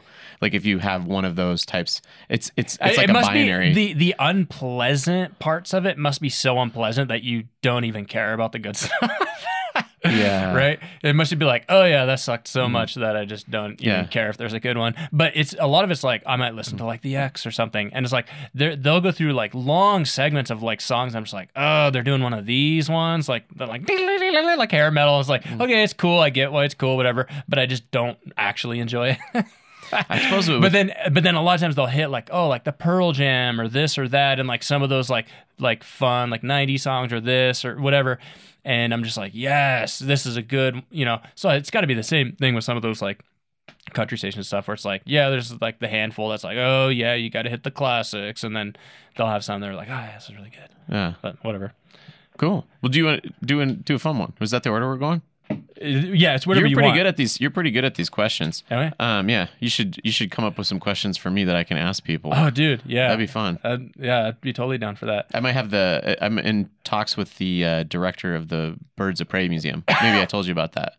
So I'm trying to work out a time for him to come in next week and do the podcast. I had some like. Apparently, there's like a real like there's like the equivalent of like a flat Earth society out there that think that birds don't really exist. So I have to look them up because like somebody was I think it was Zoe was telling me. It's a little quag in your eye. Yeah. No, it's like really. People like, did your eye peck itself out in that scary movie that we saw? It's like, hey, when we watched that scary movie and then all those things like attacked that guy in the phone booth, what were those things? It can't be birds. It was just like, but you ignore. You know what I mean? It's just a lot of problems with stuff like that is a redefinition of things. Like it's a lot of that stuff is just redefining things. Yeah. Like the flat earth and stuff, I don't think is necessarily redefining things, but it is a lot of that like wiggling around kind of stuff. Mm-hmm. prove But- it. Yeah, it's kind of weird. Anyway, yeah, do it. Fun Do it. one? Yeah, fun one. Oh, I like this one. What sport or hobby have you wanted to get into but haven't yet? Oh, that's a good. I usually dive into stuff. I want to go skydiving. Oh, really? Okay. Actually, skydiving is one thing that I've really wanted to do for a long time. But the thing is, the price point for entry. You know what I mean? Kind of like I have a snowboard, and I snowboarded one season when I bought like a season pass and Yeah. stuff. Like I use, snowboard on and off and stuff. But like one year, I'm like, I'm doing this, and so I did it, and I realized that like that activity is kind of expensive. Yeah. and That's the only reason time-consuming. I haven't done it. Yeah, and like skydiving would be like the ultimate one where it's like, because I don't want to.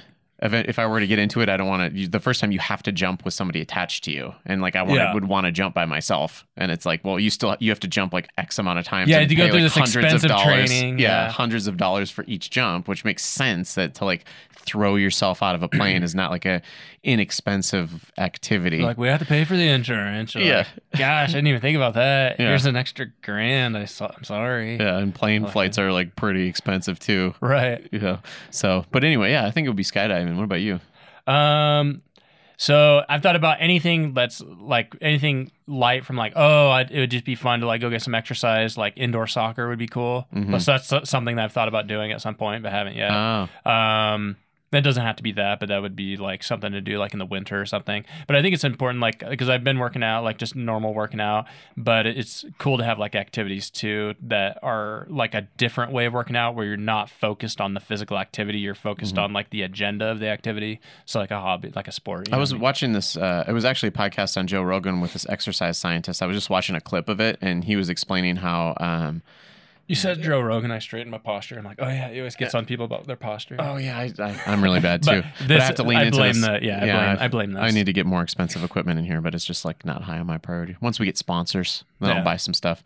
But the exercise scientist was or I don't know if he was an exercise scientist or nutritionist. Anyway, I mean that was his job. He was pointing out how the best wrestlers in the world are Russians, and they don't go at 100%. And for some reason in American culture, like our whole thing about exercise is you have to kill yourself. Yeah. And you were one of those people like because years ago you're like I just run like a mile. Oh, Or whatever, okay, and yeah, so yeah. he's advocating that type of activity. He's like, because like the wrestlers were just like playing around for a really long time, and then the next day they can come back and they're not sore and they can still work on their technique and like go wrestle at like 40% of capacity for a longer period of time so that they can get more reps in. Right. And then he brings up the point of pull-ups. Like if somebody can do 10 pull-ups, it's better for them to do 5 a day every single day of the week rather than do 10 and then be too sore the next day to do any. Right. Or your performance goes down the next day and so on and so forth. Yeah, exactly. And he says it's actually more beneficial because you get more reps, and so that's key to that. So anyway, Yeah. so I like think the indoor variety- soccer, yeah, variety is good. the indoor soccer thing would probably be one of those things. That'd be where good if- for running yeah. around. Yeah. And you're not necessarily like indoor soccer. The field's a lot shorter, so you're not like regular soccer is crazy. That field is so big. Yeah. Like it's ridiculous. Like like I'd you can do fit, it, but yeah, you can, it's like fits like you can fit a football field in there like easily. right. I'm pretty sure like a soccer field. Plus, it's way wider than I guess a I've football never field. seen one in person, but Yeah, they're nuts. It's crazy, and so like there's just so much. So yeah, much they do a runaround. lot of running. That's for sure. And it looks like when you watch it on TV too, it looks like they're just like crawling. You know what I mean? Because it's like so they're like big, it's- jolting as hard as they yeah. can. It's like you're watching it from an airplane, 'cause- But anyway, yeah, that'd be a good idea. Yeah, the other thing would be like some sort of martial art would be cool. Yeah, But that's expensive and all Yeah, that sort so of many thing. But hobbies are expensive. same thing with like snowboarding too. Like if you ever want to do snowboarding, I'd be down. I like here I expect within the next 5 years, I'd probably hit a season, possibly this year, but I just don't have the board or anything. But see, but that's tough for me too. it is 'cause, like, annoying though. Like you actually have a decent work schedule in the sense that with Right. Monday off, you could go up to Bogus on Monday.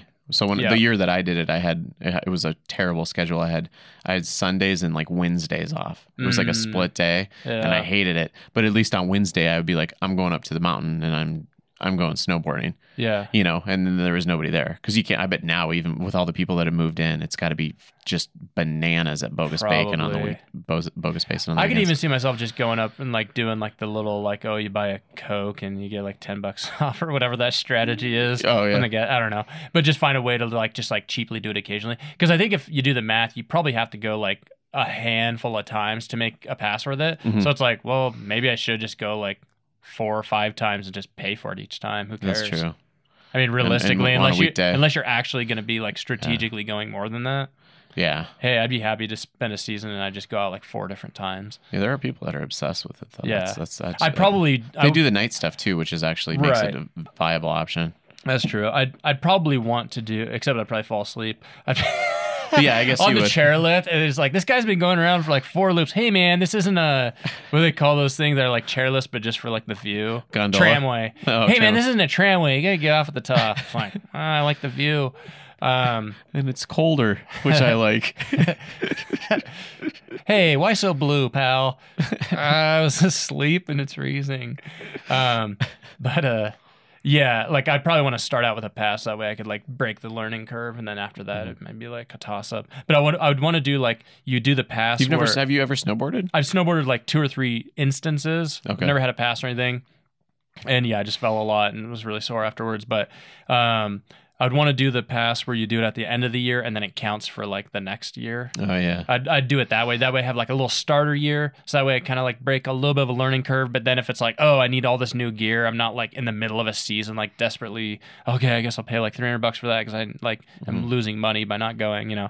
So I'd probably do the end of one year and then have it wrapped to the next year. But My snowboard is like, I want to say like 12 years old. I bought it at a go around sports or whatever, use it again sport thing Oh, for like yeah, $100. yeah. So it's really not that bad to get into. It's just like you want Oh, to that's get the get thing. new boots. Like I spent more money on the boots than I Oh, did the really? snowboard because you don't want to just get somebody else's. My boots. brother gave me some Oh. old boots. I Well, still so- have them, so I'd probably oh. just use those. Oh yeah, that'd be fine then. Yeah. So you just need a board with bindings that you can get into. Yeah, it depends. That's on what the I would boots. do. I'd take like either Jeremy or my brother or something like that. They've snowboarded, so I'd just be like, hey, like help me not get screwed over, Mhm. and then do it. Whenever I'm ready for it. But That's a good idea. yeah, Sweet. Do another. What is it? Serious? Serious. yeah. So okay, to help the breakdown, I think there's about 5 serious, about 5 simple, and there's about 10 fun. So Okay. so wherever you want to go serious. Sweet. Yeah. All right. Serious question. What should people study? What's that? What should people study? Oh, what should they study? Mhm. Well, obviously, I have a bias about this, but I feel like human psychology is extremely necessary because we look at all of reality through a very subjective lens. Okay. And until we can learn how to correct for that, we don't understand what's going on objectively. That's Okay. how I feel about it. Yeah, I like psychology. That's a good. Because if we don't, there's so many things that we take for granted that aren't actually true. I mean, I guess it depends upon whether or not. I think it's still all it's all like right there. It's kind of like know thyself right. type of thing. Because until you do that, you can't really expand very well out competently to other areas. And if you want to understand truth, and if you Right. want to be like ultimately, I think the point of life is happiness, right? Like because the whole point of our existence is to try to make ourselves feel good, and in order to make I think. Right. Fair. Yeah, I'm following you. You know, because I mean, if you look at even just what we were talking about with the dopamine, if you go out and you want to have those experiences that give you more dopamine, we were geared towards it, you know. So Right, I yeah, I just hear I what just you're feel like that until you should probably know that. And I have even had a really interesting debate one time with a ecologist, I want to say, and it was an online date. Did I ever tell you the story? And she was she's an ecologist and she had like her master's degree or whatever, and she was studying some area, like some desert area, some plants and stuff like that. And I told her I had a degree in Naturally, no yeah. pun intended. yeah, and I told her that I had a degree in psychology, and she's like, that's not even a science. I'm just like, anything's a science if you study it. It's just about like just because people don't fit into that binary. It's not like chemistry where it's like you mix this and this together and you get this. It's like Right. we're a very complicated mix of neurology and genetics and our environment. Well, and, and you can apply like statistics and, Mhm. and studies and stuff to reach like pretty like reasonable generalities. yeah, But yeah, it's a different doesn't type ap- of science. it doesn't apply to the individual ever necessarily. It might. Right. But it would just be, just chance if it did. But if you're studying big groups of people. But then you can still figure out with yourself, like when you said, when you're running into problems, if what you're doing is causing you problems, like in that advertising scenario that you brought up, then obviously you're going to go back and you're going to be like, oh, this is a problem. Why is this a problem? You're going to self-assess. Yeah. But the thing is like if you get to those, if you can spend time and get to those things before they become a problem, then you are going to be better off anyway. So that's my bias is I psychology. agree. I think there's a lot of stuff like that. Was there a subject that you would pick differently? No, some of these are ones I just thought would be fun, little challenging ones. I intentionally made that one kind of like a loaded question because it assumes that people should study. And then it also assumes that that like by answering the question the way it's presented also assumes that everybody should study the same thing, which is also isn't necessarily the case because people are different. That's true. But anyway, so like I just went with like, what would like a normal person ask? Like, what should people study? So it's just a basic loaded question sort of. But no, I think that's a good answer in a sense, like with that, and then also like with philosophy, where those are two very foundational things. Foundational in the sense of like both like in thought, but also like in experience. Like you're just dealing with them whether you like it or not, and then it's just a matter of like either you're aware of it or not. But it's a useful thing to be aware of. I think the philosophy. I was on the fence about philosophy. I took a couple philosophy courses in college, and it didn't really help me. Philosophy, yeah, philosophy is tricky because it is kind of broad, and a lot of it can depend on like what the topic is at hand and like how the person's handling it, because you have very broad uses of it. But I think one of at the least things like logic and the construction of ideas and an analysis of like ideas. So like, okay, what's your premise? What's the conclusion? Is that logical? So that's a lot of it. And then also just like the flow of ideas, like being aware of like different thoughts people have had, or like what kind of like thoughts lead to other thoughts. But it can like in many ways, I think the most useful thing, or like a useful thing would just be like the analysis of ideas and like the breakdown of ideas into like their parts and stuff like that. And definitions too is a big one that I realized that people take for granted. I do that all the time. And it's one of the, and you're always on top of that, which I realized that like when I first started to get to know you, it was kind of we were having a different conversation because I myself was taking like definitions for granted. Yeah. And then when you ask about definitions and making sure that the precedent is extremely clear, to me, like it seems like a needless step, but unfortunately it isn't a needless step because the reason that we're in the current political climate right now that we are, I think, is because people don't take the time to define what they are trying to bring a point about. as well as assessing like conclusions, like the reasons for them. Even though that can get dicey of like reading too much into like the reason for something, it's like, so on a political climate, it's like, if so-and-so is for something and then another so-and-so is also for that thing, then if they don't think any further into it, it's like, oh yeah, we're on the same, you're for that, right? Yeah. Like, wait. What, like, why are you for that? Well, obviously because like it's good for our economy, because, by having this policy in place, it prevents all these inefficiencies and it reduces this and that and blah, blah, blah, and it makes our economy better. And then this other guy's like, oh, I actually believe in that thing because I believe that like, that's an element of like human rights and it's foundational. So even if it was inefficient to the economy, I'd still believe in it. And then, you know what I mean? So, because then if the political climate change, or if the economic climate changes, and then the person's like, oh yeah, that's actually no longer viable. And the other person's like, no, that's like a fundamental principle of my beliefs, is like the holding on to that idea. Mm-hmm. You know what I mean? Then it's like you're not actually on the same page. I think you've reached the same conclusions by different means. I think so. Studying is necessary. I think that's the important part. Is that people do necessary for what? Well, yeah. I guess it's valuable. It's valuable, and it's necessary for personal growth, I think. And thinking is, at least. Like people, I think people don't spend enough time thinking about I mean, I don't know. I shouldn't say that as a generality, but a lot of times when you get frustrated with some of the things that you see on social media, I would predict that a lot of that stuff is emotionally charged. Oh yeah. And then the like you said, that baseline of like the reasoning and why they believe a certain thing isn't necessarily that strong, and it's not that clear, or maybe it is, but they're not conveying that in a way to be persuasive. You know. Yeah. I think there's a lot that goes into it. It's one of those big things, but yeah. Yeah. Do you have a fun question for me? Yeah. So the next fun question. All right. Do you think you'll ever go hunting? Ooh, I don't know. I might not though. That was a loaded question. I'm assuming you haven't. Actually, I went hunting once, but I didn't catch anything. Okay. So like big game or no, just bird. Oh, I went out one time when I was in South Dakota with my dad, and we were gonna try to get a pheasant or something, and then we didn't run into anything, so then it was over. Right. But I'm not. Do you hunt?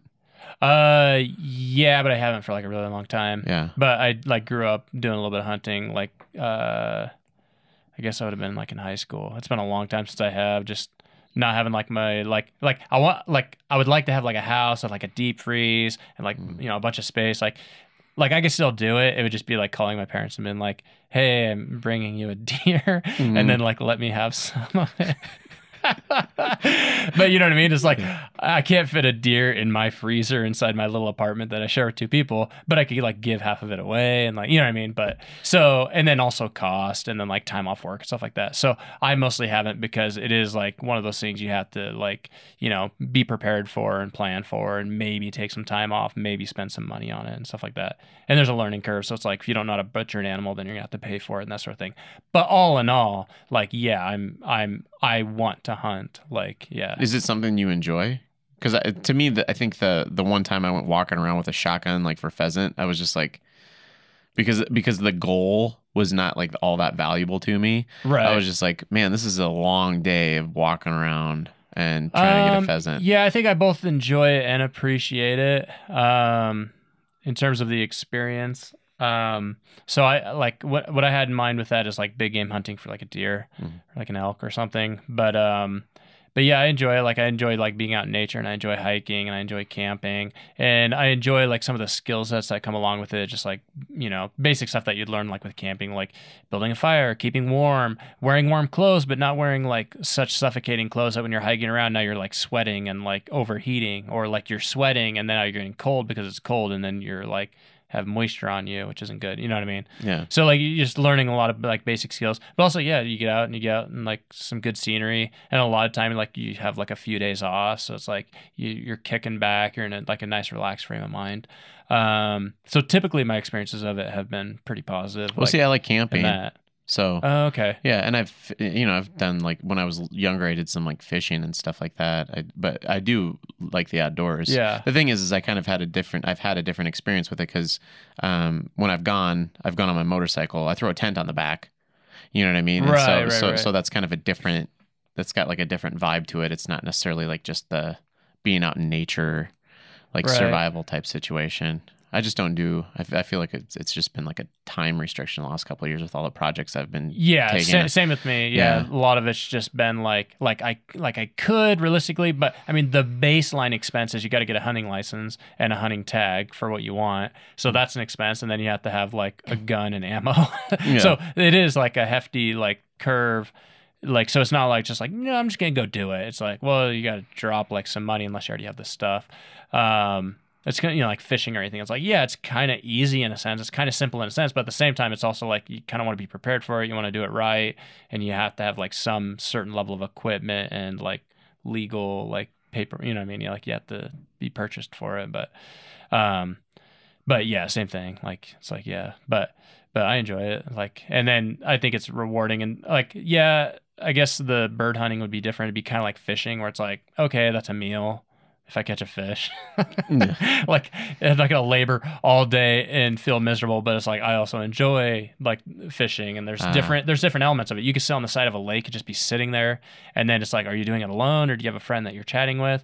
Or I could be like out with my parents, like in a boat, and then we're trolling for fish, where you're just sitting there with a line in the water, and then you got some like heck do you call it, trolling gear, like the spinners and stuff, and pop gear and stuff.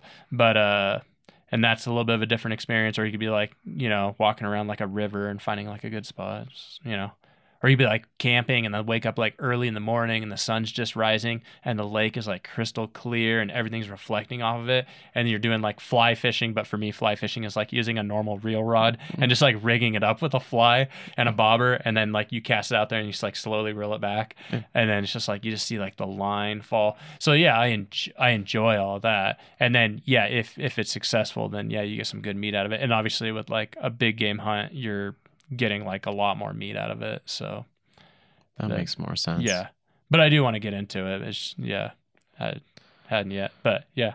So that was one question. So cool. Sounds like a maybe for you. Yeah, maybe. Yeah, maybe someday. I'm not crossing it off. I'm not like anti-hunting for sure. Right. Oh, it's another fun one.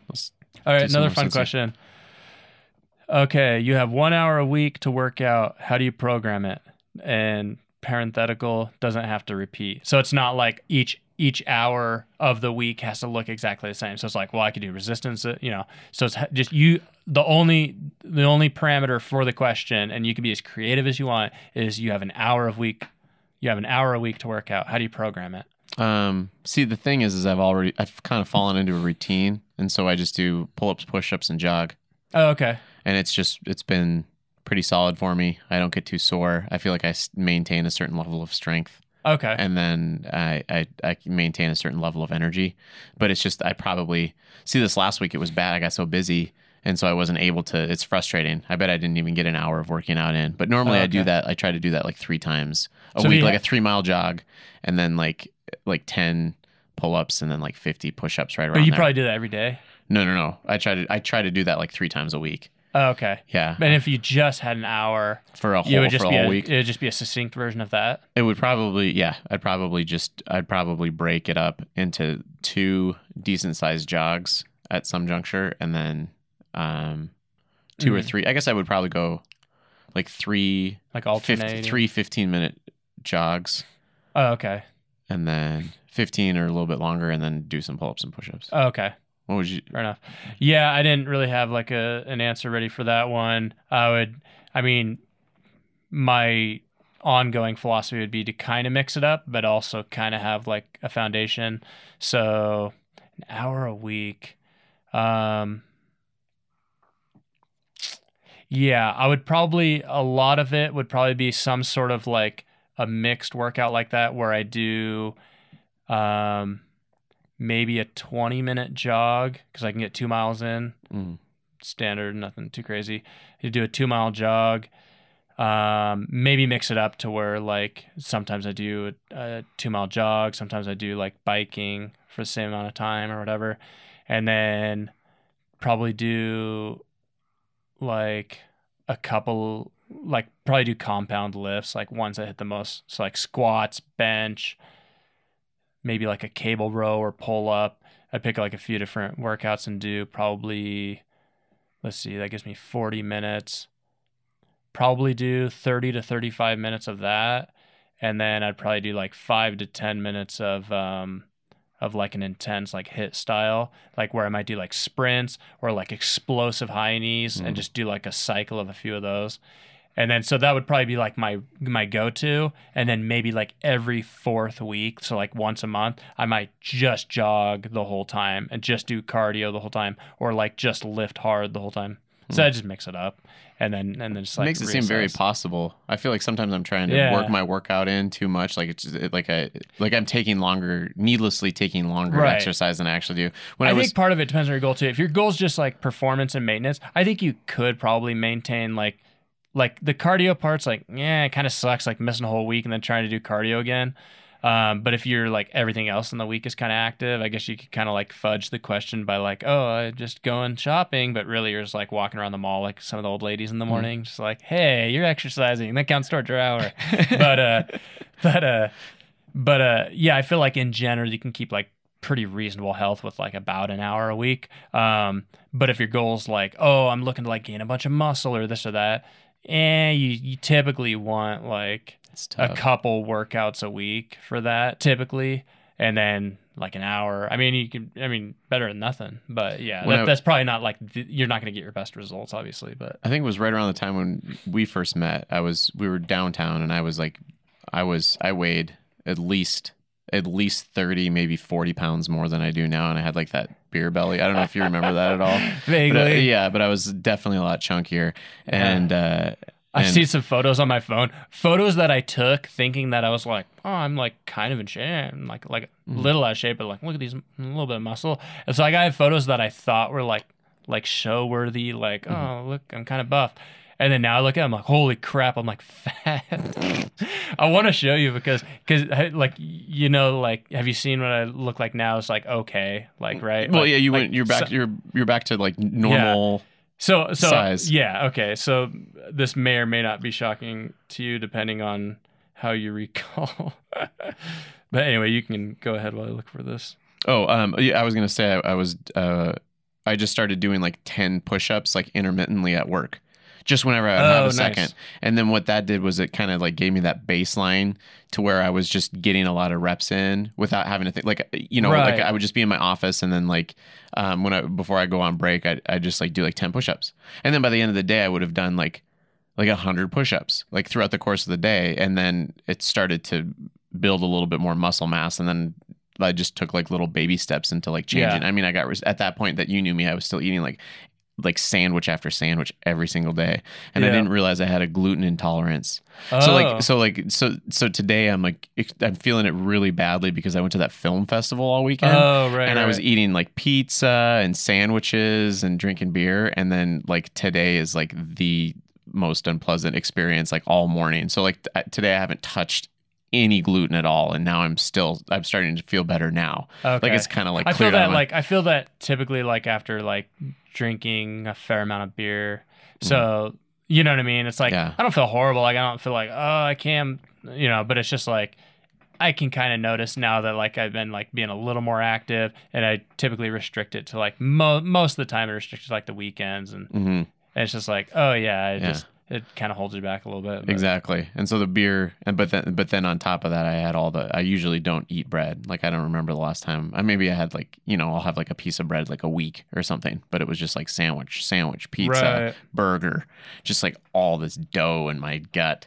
And it really messed me up today. I feel like it just bloats you up really fast. Yeah. Unless you're like working out really hard and then you have that meal, like, man, it's really like, and I think as you get older too, whenever I'm like pigging out like that, but it's funny because like sometimes I can like kind of pig out, and then the big difference maker is just like I just like sleep in and get plenty of sleep, and I wake up and I feel super limber, but it's just like I just like get bloated and like fat when I just don't get enough sleep and eat a lot. So like I think other factors make a difference too. Oh man, I don't know if I can find it. I don't know where the heck it was. It doesn't matter. Media. Oh, I was looking in the wrong spot. Okay. Boom. I'll try to take too long. No worries. Like I said, if people have made it 2 hours and 15 minutes in, they're probably in for the ride. Oh, man. That moment when you just forget how your phone works. So pause media. No, you can't find your shirtless picture to share with everybody. The one where you say that you look bad. Right. Let me show you this terrible picture of myself, and then we can post it on the internet. It is horrible. It's not like super horrible, but it's I'm about to give up though. Oh, it's okay. Do you want to do another question while we're waiting? Yeah, let's do another question. So what category do you want? Let's go to the simple one. Okay, simple. Do you use dryer sheets? Yes. Why don't you not use dryer sheets? Because I have when I use my dress clothes are very static prone. I wear slacks, and I wear to work. I have to wear slacks, and I have to wear like button-up shirts. I don't have to, but yeah, I could wear like a polo or something, and khakis probably. Right. But slacks are the worst if you don't put dryer sheets in. If you know what I'm talking about, and same with like dress shirts. Like Yeah. they drive me. That's that I can sympathize with. That's like one of the few things because I stopped using dryer sheets like I don't know, like 8 years ago, 6 years ago, something like that. So I had like never use them, and I haven't for like years and years. No problems. Like it's like I can't even like tell the difference. Like I could, and it would probably bother me if I use them now because I'd probably be like, ugh, it feels kind of like filmy. But I do notice the only issue I have is similar to that, and it's not even with other like dress shirts or anything. It's only with workout shirts, and then I guess technically like my work shirt, but it's not obviously not enough issue because I wear it like every day and it doesn't bother me. But with my workout shirts, sometimes they get a little clingy. But for the most part, I was super surprised that I could just stop using dryer sheets and didn't like notice any problem. Maybe I should retest my hypothesis. But I'm scared almost, though. I hate static. Static Yeah. is like I hate it on my legs because my pant legs like are extremely prone to that, and I hate walking around and feeling like my pants are clinging all the way around my leg. It drives me bananas. Right. Yeah, I almost feel like there could be I don't know if there's like a learning curve with it. That sounds so stupid. But I mean, like, I don't remember, like, I don't know if I like when I first did it, if I was like, oh, it's kind of clingy, or if like they just like my clothes like got used to like not really got used, but you know what I'm saying? Like, I don't know if they were like more staticky at first. Or if I just got used to it, but I felt like at first I was like, "Wait, I'm not sure." It's almost like chapstick makes your lips chapped if you don't use chapstick, right? And then your body just kind of like. Well, if you use dryer sheets, you have to keep using dryer sheets. But if you just cut dryer sheets cold turkey, then you just your clothes get used to it. So you need to do the research because I'm beyond that phase, like because I don't have dryer sheeted clothes. We already established that you use more cotton in your fabrics than I do, so that might be part of the issue. Yeah. I got all this polyester because I just like that moisture to slide around. It's probably a good thing I can't find it. That's okay. You can just if you find it later, maybe you can just send it to me and I'll like insert like just one flash of your. But you have to insert it alongside body. with a flash of like me not looking as bad for contrast, because you'll know the difference, but everyone else will be like, it probably still looks like that. Back then it looked normal to me. I was like, I'm kind of in shape, and I used to work out, but it's like I also sat around a lot. Well, the body's funny because like I was when I was really big too. I was like running a lot, but I was just making like the. Oh, I worked out. Worst. I did like 3-hour workouts. Yeah, like it was like the worst. But I was making the worst diet decisions ever. I was just eating like so much food, and then I was like, but I'm okay. I noticed that now too because like back then, like I would eat quite a bit more snacks. Like I'd sneak Ben and Jerry's in a lot more often, and like I'm just gonna have these gummy worms. Like now. I really notice like when I have a snack, like I pay attention to it. It's like, all right, that's like a lot of calories right there. But like a lot of like calories that are just, like extra, like it builds up real fast and like extra sugar. Yeah, if you just like 3 snacks a day is like huge. Yeah. Did I tell you I started doing the intermittent fasting thing? Yeah, I think I was aware of that. Yeah, like so like today I didn't eat until I only had 1 meal today. And it's like to counteract like all that eating that I did on Friday and Saturday type thing.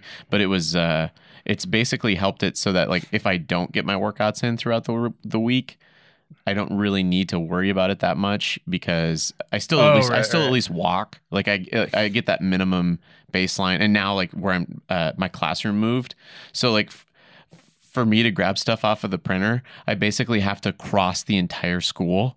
Oh right. So like by the end of the day, I've walked the equivalent of 4 miles within like a 7-hour period. So like I don't necessarily have to like go for a jog at the end of the day. So that combined with just skipping breakfast and only eating lunch and dinner, and then trying to compact as big of a meal I can into dinner.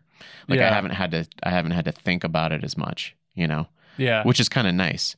It's kind of freeing when you give up the snack thing. Because like I used to always be like, oh, I need to eat breakfast. Like it Right. was like a mental thing. Like I gotta eat breakfast, and I was like eating in a hurry in the mornings, and like throwing down like cottage cheese and like yogurt and like fruit and like trying to make healthy. And then I'd be like, oh, but I need to make sure that I eat something like Right. at like 10 o'clock, because then you'd be like hungry again and be like, I need like a little snack. I feel and then like when it you was- just give it up, yeah. you're just like, oh wow, that was kind of liberating. Right. Like I feel like it's good. Like sometimes it can be good to like kind of stick with a certain diet plan for a little bit. Like for me, where it's like, oh, I've been doing more like weightlifting, where it's like, oh, I actually want to experiment with eating a little more than I usually do, just to see if my body will like utilize it, you know, for like building muscle and like having like the energy to like push through a workout and stuff like that.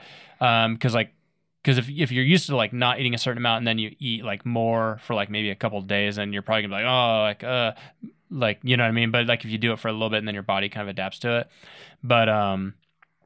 But yeah, but I also think it's good to like sometimes auto regulate where you're just like, oh, I'm like not hungry, so Yeah. I'm not gonna eat. You know what I mean? Yeah. And then sometimes like I'll even like skip maybe a meal or two, and then I'll even like start to feel a little hungry, and it's like, oh, good, I need to like remember like what that feels like, like you know what I mean? Yeah. And then- Hunger is kind of a weird. Yeah, like I know there's been like times where like I've gone a really long time without ever feeling hungry. I'm like, oh, that's kind of weird. Like I feel like I've gone like a year before with I've just I'm never hungry. Oh, because you just keep feeding yourself. Yeah. Yeah. Just like Either that or have a disease, but I think it's just like no, in this example, yeah, I think it's just because it's just constant snacking and stuff. Mm-hmm. But it's like if you go like 1 or 2 days light, or like one day where like you actually like hey man, like just skip a meal or two, Mm-hmm. like just every now and then, and it's like, oh crap, oh that's what it feels like when I'm hungry. Okay, yeah, you know what I mean? I was into the fasting thing for a while before that. I think maybe I told you that. That's when I really dropped like a ton of weight really quickly, as I quit eating on Mondays. Oh right, okay. I was just so on Monday I just wouldn't eat. And then I think I got like a little bit too weird about it, and that's when I was like looking gaunt. Like there was a okay. while there where I was looking a little bit gaunt, and we filmed stuff, and I'm like looking at myself, I'm like, good Lord, that is like too skinny. Right. And so I realized I needed to eat more. I think it's good to balance like an element of discipline with also an element of like feeling, like, but not just go by feeling, because then you can go off the rails that way too, where you're just like, I'm always hungry. It's like, yeah, but you're always eating sugar and this and that kind of like just makes you more, you know what I mean? Like, or you're eating very calorie dense food with no nutrition, so you're like, you need nutrition, but you just keep eating a bunch of calories. Bacon. Yeah, and then so it's like, so I don't think, I feel like you should balance a little of both, but yeah, I don't know. I agree. You should do a fun question. All right, fun question. What time is it? I gotta make sure I don't stay up past my bedtime. How we doing? Or it's 9. We should probably do one more so I can start to get ready for Okay. like. All right. I work at an elementary school though, so I gotta get up like 6. Well, I'm not gonna talk about getting up early, dude. You're up at like what time? Like 4. Dang, man, that's Yeah. so early. Yeah, I hit snooze a couple times here and there, but yeah. What time do you have to go to bed at night then? Gosh, this last week or two has been horrible. But if I want to get enough sleep, I got to go to bed at like 8. Dang. But for a while, like I've been getting like 5-6 hour nights, and Ooh. I'm but like regrettably, like, oh, I gotta stop doing that, where it's just like I'm just like getting stuff done, or like a lot of, so I started going to the gym 3 days a week, right? So Monday, Wednesday, Friday, I'm supposed to, like, my plan is to go from like 4 to 7. I typically spend about 3 hours there. Yeah. And if I go 4 to 7, that'd be perfect. But I get home and I kind of like lay around and I see what's new on YouTube, and then make myself a little snack. It's like, oh, I just ate a snack, so I can't, lunch, so I can't like work out too soon. And then next thing you know, I'm like not going to the gym until like 6. And then I work out for 3 hours, and then it's 9. And then I'll like pop over to Albertsons or somewhere and grab like a little bit of food, go home, watch a little Joe Rogan, eat my food. Oh yeah. Next thing you know, it's like 10 or 10:30. It's like, gosh, I got to go to bed. Yeah. And then so it's just been a little bit of that too much. But yeah, 8 o'clock is ideal. That's what I'm shooting for. I've been trying to just kind of close off like what I have planned on the weekdays to make sure that I get the sleep. Yeah, 'Cause I I don't feel make like a lot of weekday plans. Yeah, and that's kind of helped me out. But what I do is I usually start my nighttime routine at like 9 so that I can make sure that I'm in bed by 10. Yeah. Like out, like lights out and everything. And then that gives me, because I get up at like 6:30, so it gives me a half hour to actually fall asleep and get 8. Yeah. And the reason I started doing that was because that Joe Rogan podcast I told you that the you should sleep listen one? to. Yeah. Yeah, I And this listened to guy was it. talking. Oh, you did? Yeah. Okay. And he So was talking that's about- lingering in the back of my head, like Yeah. like as I'm not getting enough sleep, like I'm taking notes, like, hey man, get more sleep. Yeah. Like it's important. Do you meditate? I don't. You should try it. I'd like to. Because I started, maybe I told you this, I started getting into it. When did I start getting into it? I think it was this last spring. Okay. And it's really amazing. Like it's really enlightening to realize like how often like you just have thoughts just like flying through your head, and Yeah. and how often that you just go down those paths, and like how Yeah. important it is to like kind of try to not necessarily control it, but just acknowledge that those things are happening and not let them control those thoughts control you. And so I try to do that I think before that's bed. good. Yeah. I think my biggest hang up was just for the longest time, like not even like being able to define what meditation is. Cause I think there are like different ways you could approach it. But I think the very baseline, simple, like this counts as meditation is just like sitting there, eyes closed, and just like not focusing on like thoughts and just like bringing your attention to like breath or something. And then if your mind wanders, just like kind of let it do its thing, but then kind of bring it back to like a central focus without like over focusing. Yeah. But I just did the guided. I put headphones in and I did the guided ones on an app. What is that? And then they walk you through it. And okay. yeah, and they walk you through like the whole process and what you're supposed to do. I've done that a little bit, like not with meditation, but with like breathing and like just like, cause I think it's a similar effect where like you're just following and focusing on something that's prescribed. Yeah. And it is kind of relaxing, but it was like a breathing one. He called it box breathing. It was just like breathe in for 5 seconds and then hold for 5 seconds, breathe out for 5 seconds. And then hold for 5 seconds. And then like he was like talking through it. I was like, oh, this is kind of nice. Yeah. But- and it just kind of gives you like that mental break Yeah. that you need. And then afterward, you feel like a little bit better. Yeah. Because like, I don't know how, I mean, who knows how it works, like the actual stress and the cortisol and stuff like that. But I feel like it's somehow connected to, for me anyway, it's like this like time restriction that I feel like I have all the time because I'm especially during the weekdays, I'm trying to get from point A to point B, so I don't get in that situation where you're talking about where you're like at Albertsons and at the end of the day, and then it's cutting into my sleep time. Yeah. You know, and so but that takes me away from thinking about that for at least a second, and then afterward it just feels less stressful. I mean, it might be totally subjective, but at the same time they've done studies and meditation is extremely helpful in people's overall like feeling, like sense of well-being. Right. And that's been, I mean, quote unquote empirically proven, but obviously all these things are taken from surveys, but who Right. cares how subjective it is, if it's self-report or even if it is placebo. Like sometimes the placebo effect is extremely important as long as it gets what you need out of it. It's something real. It's something Yeah. that happens. So, I mean, that's like one thing I've always thought is that in the sense, as much as like either thinking philosophically or just in general, as much as you're like, oh, I want to like think about like how things actually are, what's there and that sort of thing. At the same time, it's like, you also have to acknowledge that things that literally don't exist have an effect, not like a real physical effect, but they affect people, right? So Yeah. like even stuff basic that everyone would agree with, like, oh, like the way I think people think about me, or the way I think, you know what I mean? Like just your thoughts, which may be totally false, are affecting you. And so it's like that thing doesn't exist, but it's affecting you, so to speak. Yeah. You know what I mean? No, and that's all. Like it's true of like people that have those ailments. Like they'll go into the medical right. doctor, you know what I mean, and they'll have like certain symptoms and stuff like that.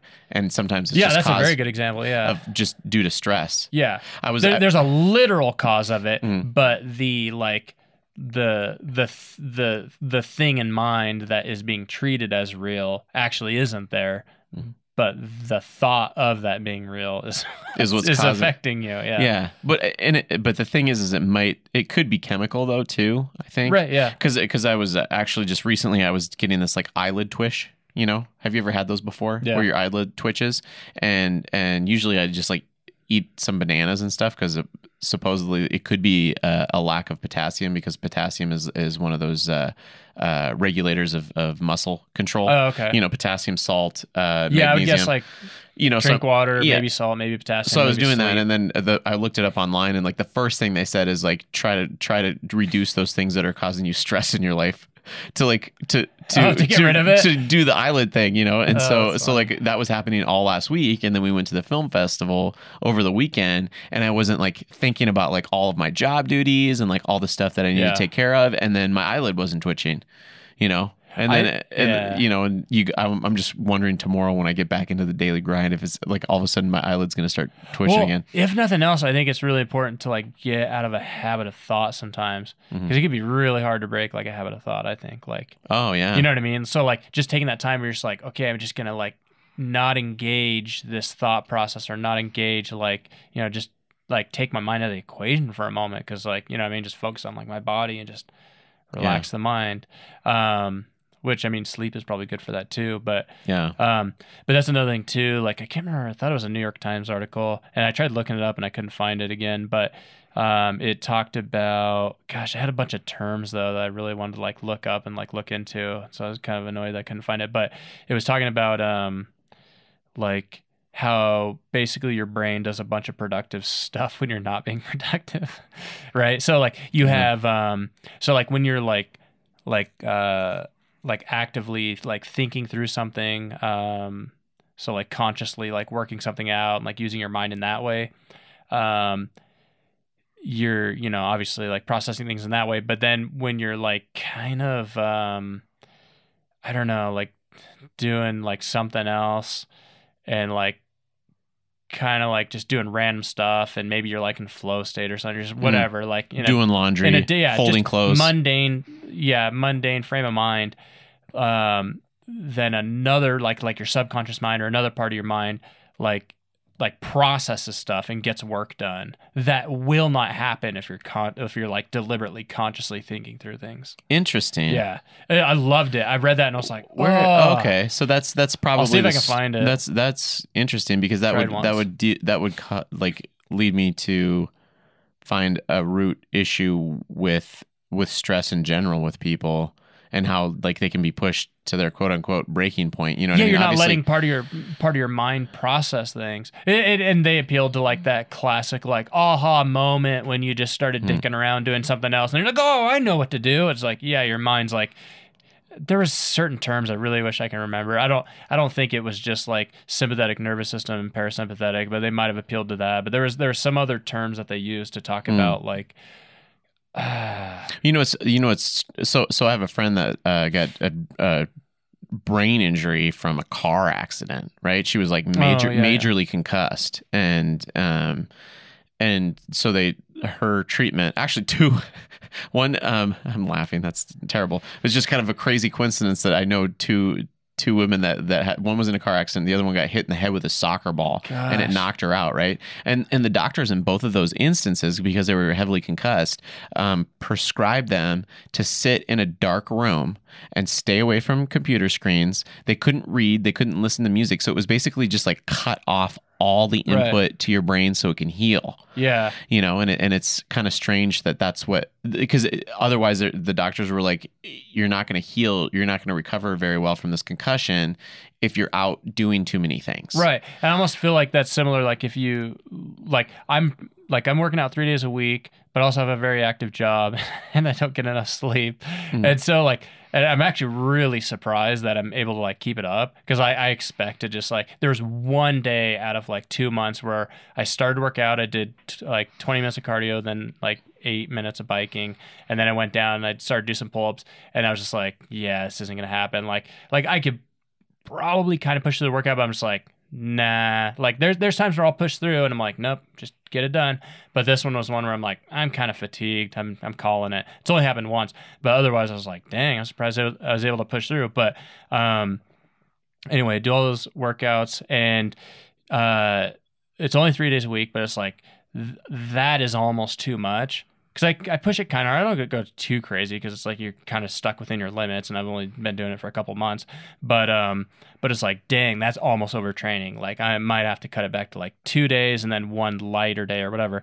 Anyway, point being is that maybe there's a corollary with like thinking and like, that's what like at certain times, like I'll try to like intentionally do things that are more relaxing, like go to the movies by myself, or like go for a walk, which you never think about it until like you do a walk and you're like, oh, this is so relaxing. But having some of those like mindless activities, because like I always like enjoy being productive and like either thinking through stuff or watching like educational like YouTube shows and this and that. But it's like constant, and it's just like I probably actually like there's probably some detriment to always doing that. See, I get the same way sometimes where I feel like I get that feeling, and it's like I need to, because that's what I do too. Is it's anytime I do one of those things that seems like it might be mindless, I usually don't make the decision to, like, you were probably the same way. It's not like I watch like some really terrible show on Netflix that I can like. And I used to do that more often. When I had more free time, I would just be like on my laptop, just like messing around or whatever, and then have like a dumb show on that you can just like look up at and then look down, and then 10 minutes later you can kind of figure out what the heck's going on, because it doesn't take it. But now like I'll sit down and I'll be like, oh, I want to watch this documentary, or I might learn something different, or I want to watch I'll watch some podcasts or something, or listen to some podcasts that are going to give me some more information on something else, that I can get some insight on something, and then you're more engaged in it. And then I'll get to that point where I'm like, at the end of the day, I'm like, oh my gosh, I'm really tired. Right. And I have to do one of those activities in order to be able to lay down and go to sleep. I have to meditate or something like that. Otherwise, I'll just be like laying in bed, just all those thoughts just like running through my head, and then I'm not gonna be able to fall asleep. That's why typically, even if I'm not gonna, like, if I'm already like behind on sleep, I'll sit there and I'll like, and I'm probably already eating dinner late anyway, and it's like I'll like sit there and like watch like half hour to an hour of like a podcast, even though it's still kind of cutting into my sleep, because it's like it's probably more productive to like get my train of thought like off of like the day, and then just like be like, okay, yeah, I'm ready for bed and to zonk out. But gosh, I really want to find that article now. I tried pretty hard looking for it, but I'll try again. Okay, I'll at least try to find the information about it. But if I could find that article, it'd be helpful to just broke it down. I'm pretty sure it was a New York Times article. And then I think I looked up and they had like other similar ones, but it wasn't the right one. It was, gosh dang it, but it was basically about like what your brain does. Like basically it was like making an argument for downtime. And I think it was even called something like that, like a case for downtime or something. Okay. I'm sure there's probably an exact article like that. That's not the right one, but I'll try to find it. Yeah. Because I read that and I was like, it was very similar to the sleep thing, where you're like, oh man, that's valuable. Like I want to like, make sure I do that now. And then find those. But it's like reinforcing, because you don't just feel like, oh, I'm just being lazy and just like blah blah. It's like, no, like you're like actually like your brain's being really productive while you're like not engaged in the same stream of thought. Yeah. So, and maybe that's one of why meditation is so beneficial too. I would imagine that could definitely be part of it. I was actually thinking, I don't know if you would agree with this correlation. I'm sure. See, like meditation is one of those like somewhat loose concepts that like a lot of things can almost have like a meditative quality, because like you're like, even if you're like playing basketball, because you're so focused on the ball that you're like, you're like zoning in, but it's not the same practice. But it's like I was almost associating like reading in a similar way, where it's like, because I don't read like hardly as much as I should, like, and I feel like I'm just gonna start with discipline, similar with like working out. It's like whenever I work out, I enjoy it and I find it valuable and I appreciate working out. But it's hard to like just be like, I want to work out, unless you're doing like a sport or activity that isn't just about working out. Then you get really into activity, but because of that thing. But anyway, I was associating it similarly, because like I'll be like reading, and then like I'll read something interesting, and then I'm like, oh yeah, and then I'll start thinking, and it's really hard to like zone that out. And it's almost like the longer you like go through it, then it gets a little easier. But it's like that initial like every interesting idea like pings like another idea or something you remember, or something you want to think about. And so I almost wonder if there's a certain meditative quality and development curve with that as well, because it's like you're reading and it's like your mind starts to wander based on what you're reading, and then you got to bring it back to the like, oh yeah, crap, I got to focus on what they're saying. And then you start reading and they're like, oh, that might no, follow their train of thought. Yeah. So it's almost like meditation. It says, I don't know if that's accurate. So that's kind of interesting you bring that up, because I got now that I'm teaching 5th grade this year, I got when they come back in from recess, I'll read a book, and like we're reading The Hatchet right now. You know what I mean? Quintessential. Oh, right. Yeah.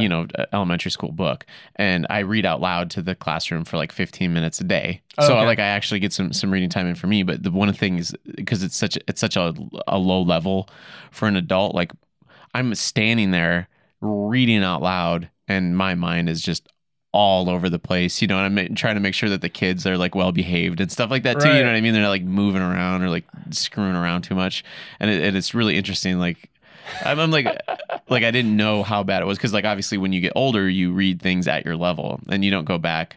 Like how often do you go back and read like a 5th grade book right now? You know what I mean? And it was just interesting. Like wow, this is really, I'm not engaged in this book at all. Right. Just tuning it in, tuning it out. So I think it is a discipline to be able to focus on what you're supposed to be reading. Yeah. Yeah. I mean, it's probably not exactly the same, but it just reminded me of that where I was like, there's probably a discipline curve to like get my focus right. And then I'll just get my own feedback of like knowing what works for me. Just, you know what I mean? Yeah. Same thing with like exercise. Like, okay, I can't just go that hard. Like I could do it 1 or 2 times and I feel awesome. And then I do it like 3 weeks and then I burn out and then I can't keep it up. So it's like, okay. Yeah. So you just reassess, reapply. But yeah, it just reminded me of meditation a little. Maybe I'll try meditation though. I would. And just I can't remember the app that I used the first time. There's like this paid app that's Headspace. It's called Headspace. I've heard of that. And so Headspace gives you like a free trial for like a week. So like a week where you're going to be able to set aside like it's only like 5 minutes to start. You can do like a 5, a 10, or a 15. So I just did like the 5, and it has. Like they have like the lesson. So if you do it every day for that week, then you can get like their quote unquote like paid, level of instruction on really? it. Yeah. And then after that, like I just didn't use it anymore because they kind of gave me the basics. It seemed like, I'm sure that if I continued, it would be valuable too, but I just didn't want to pay. It's like a monthly fee one. You know what I mean? It's like, right. How many friggin' monthly fees can I have with Amazon's the annual, and then I get the Netflix, and then, you know what I mean? It's just like monthly fee. Yeah. So I'm like, meditation is not a monthly fee, although it probably would be healthier for Yeah, a monthly maybe- fee than Netflix. That's like, yeah, if nothing else, maybe they'll have like a Black Friday deal or something. Yeah. That's one of those things I chalk up to like that day where it's like, if it's on sale, maybe I'll do it. But yeah. So we're 2:45. Nah. Yeah, dude. Yes. So that was I pretty knew low. an hour was too short. Yeah. I think we can. Are we good?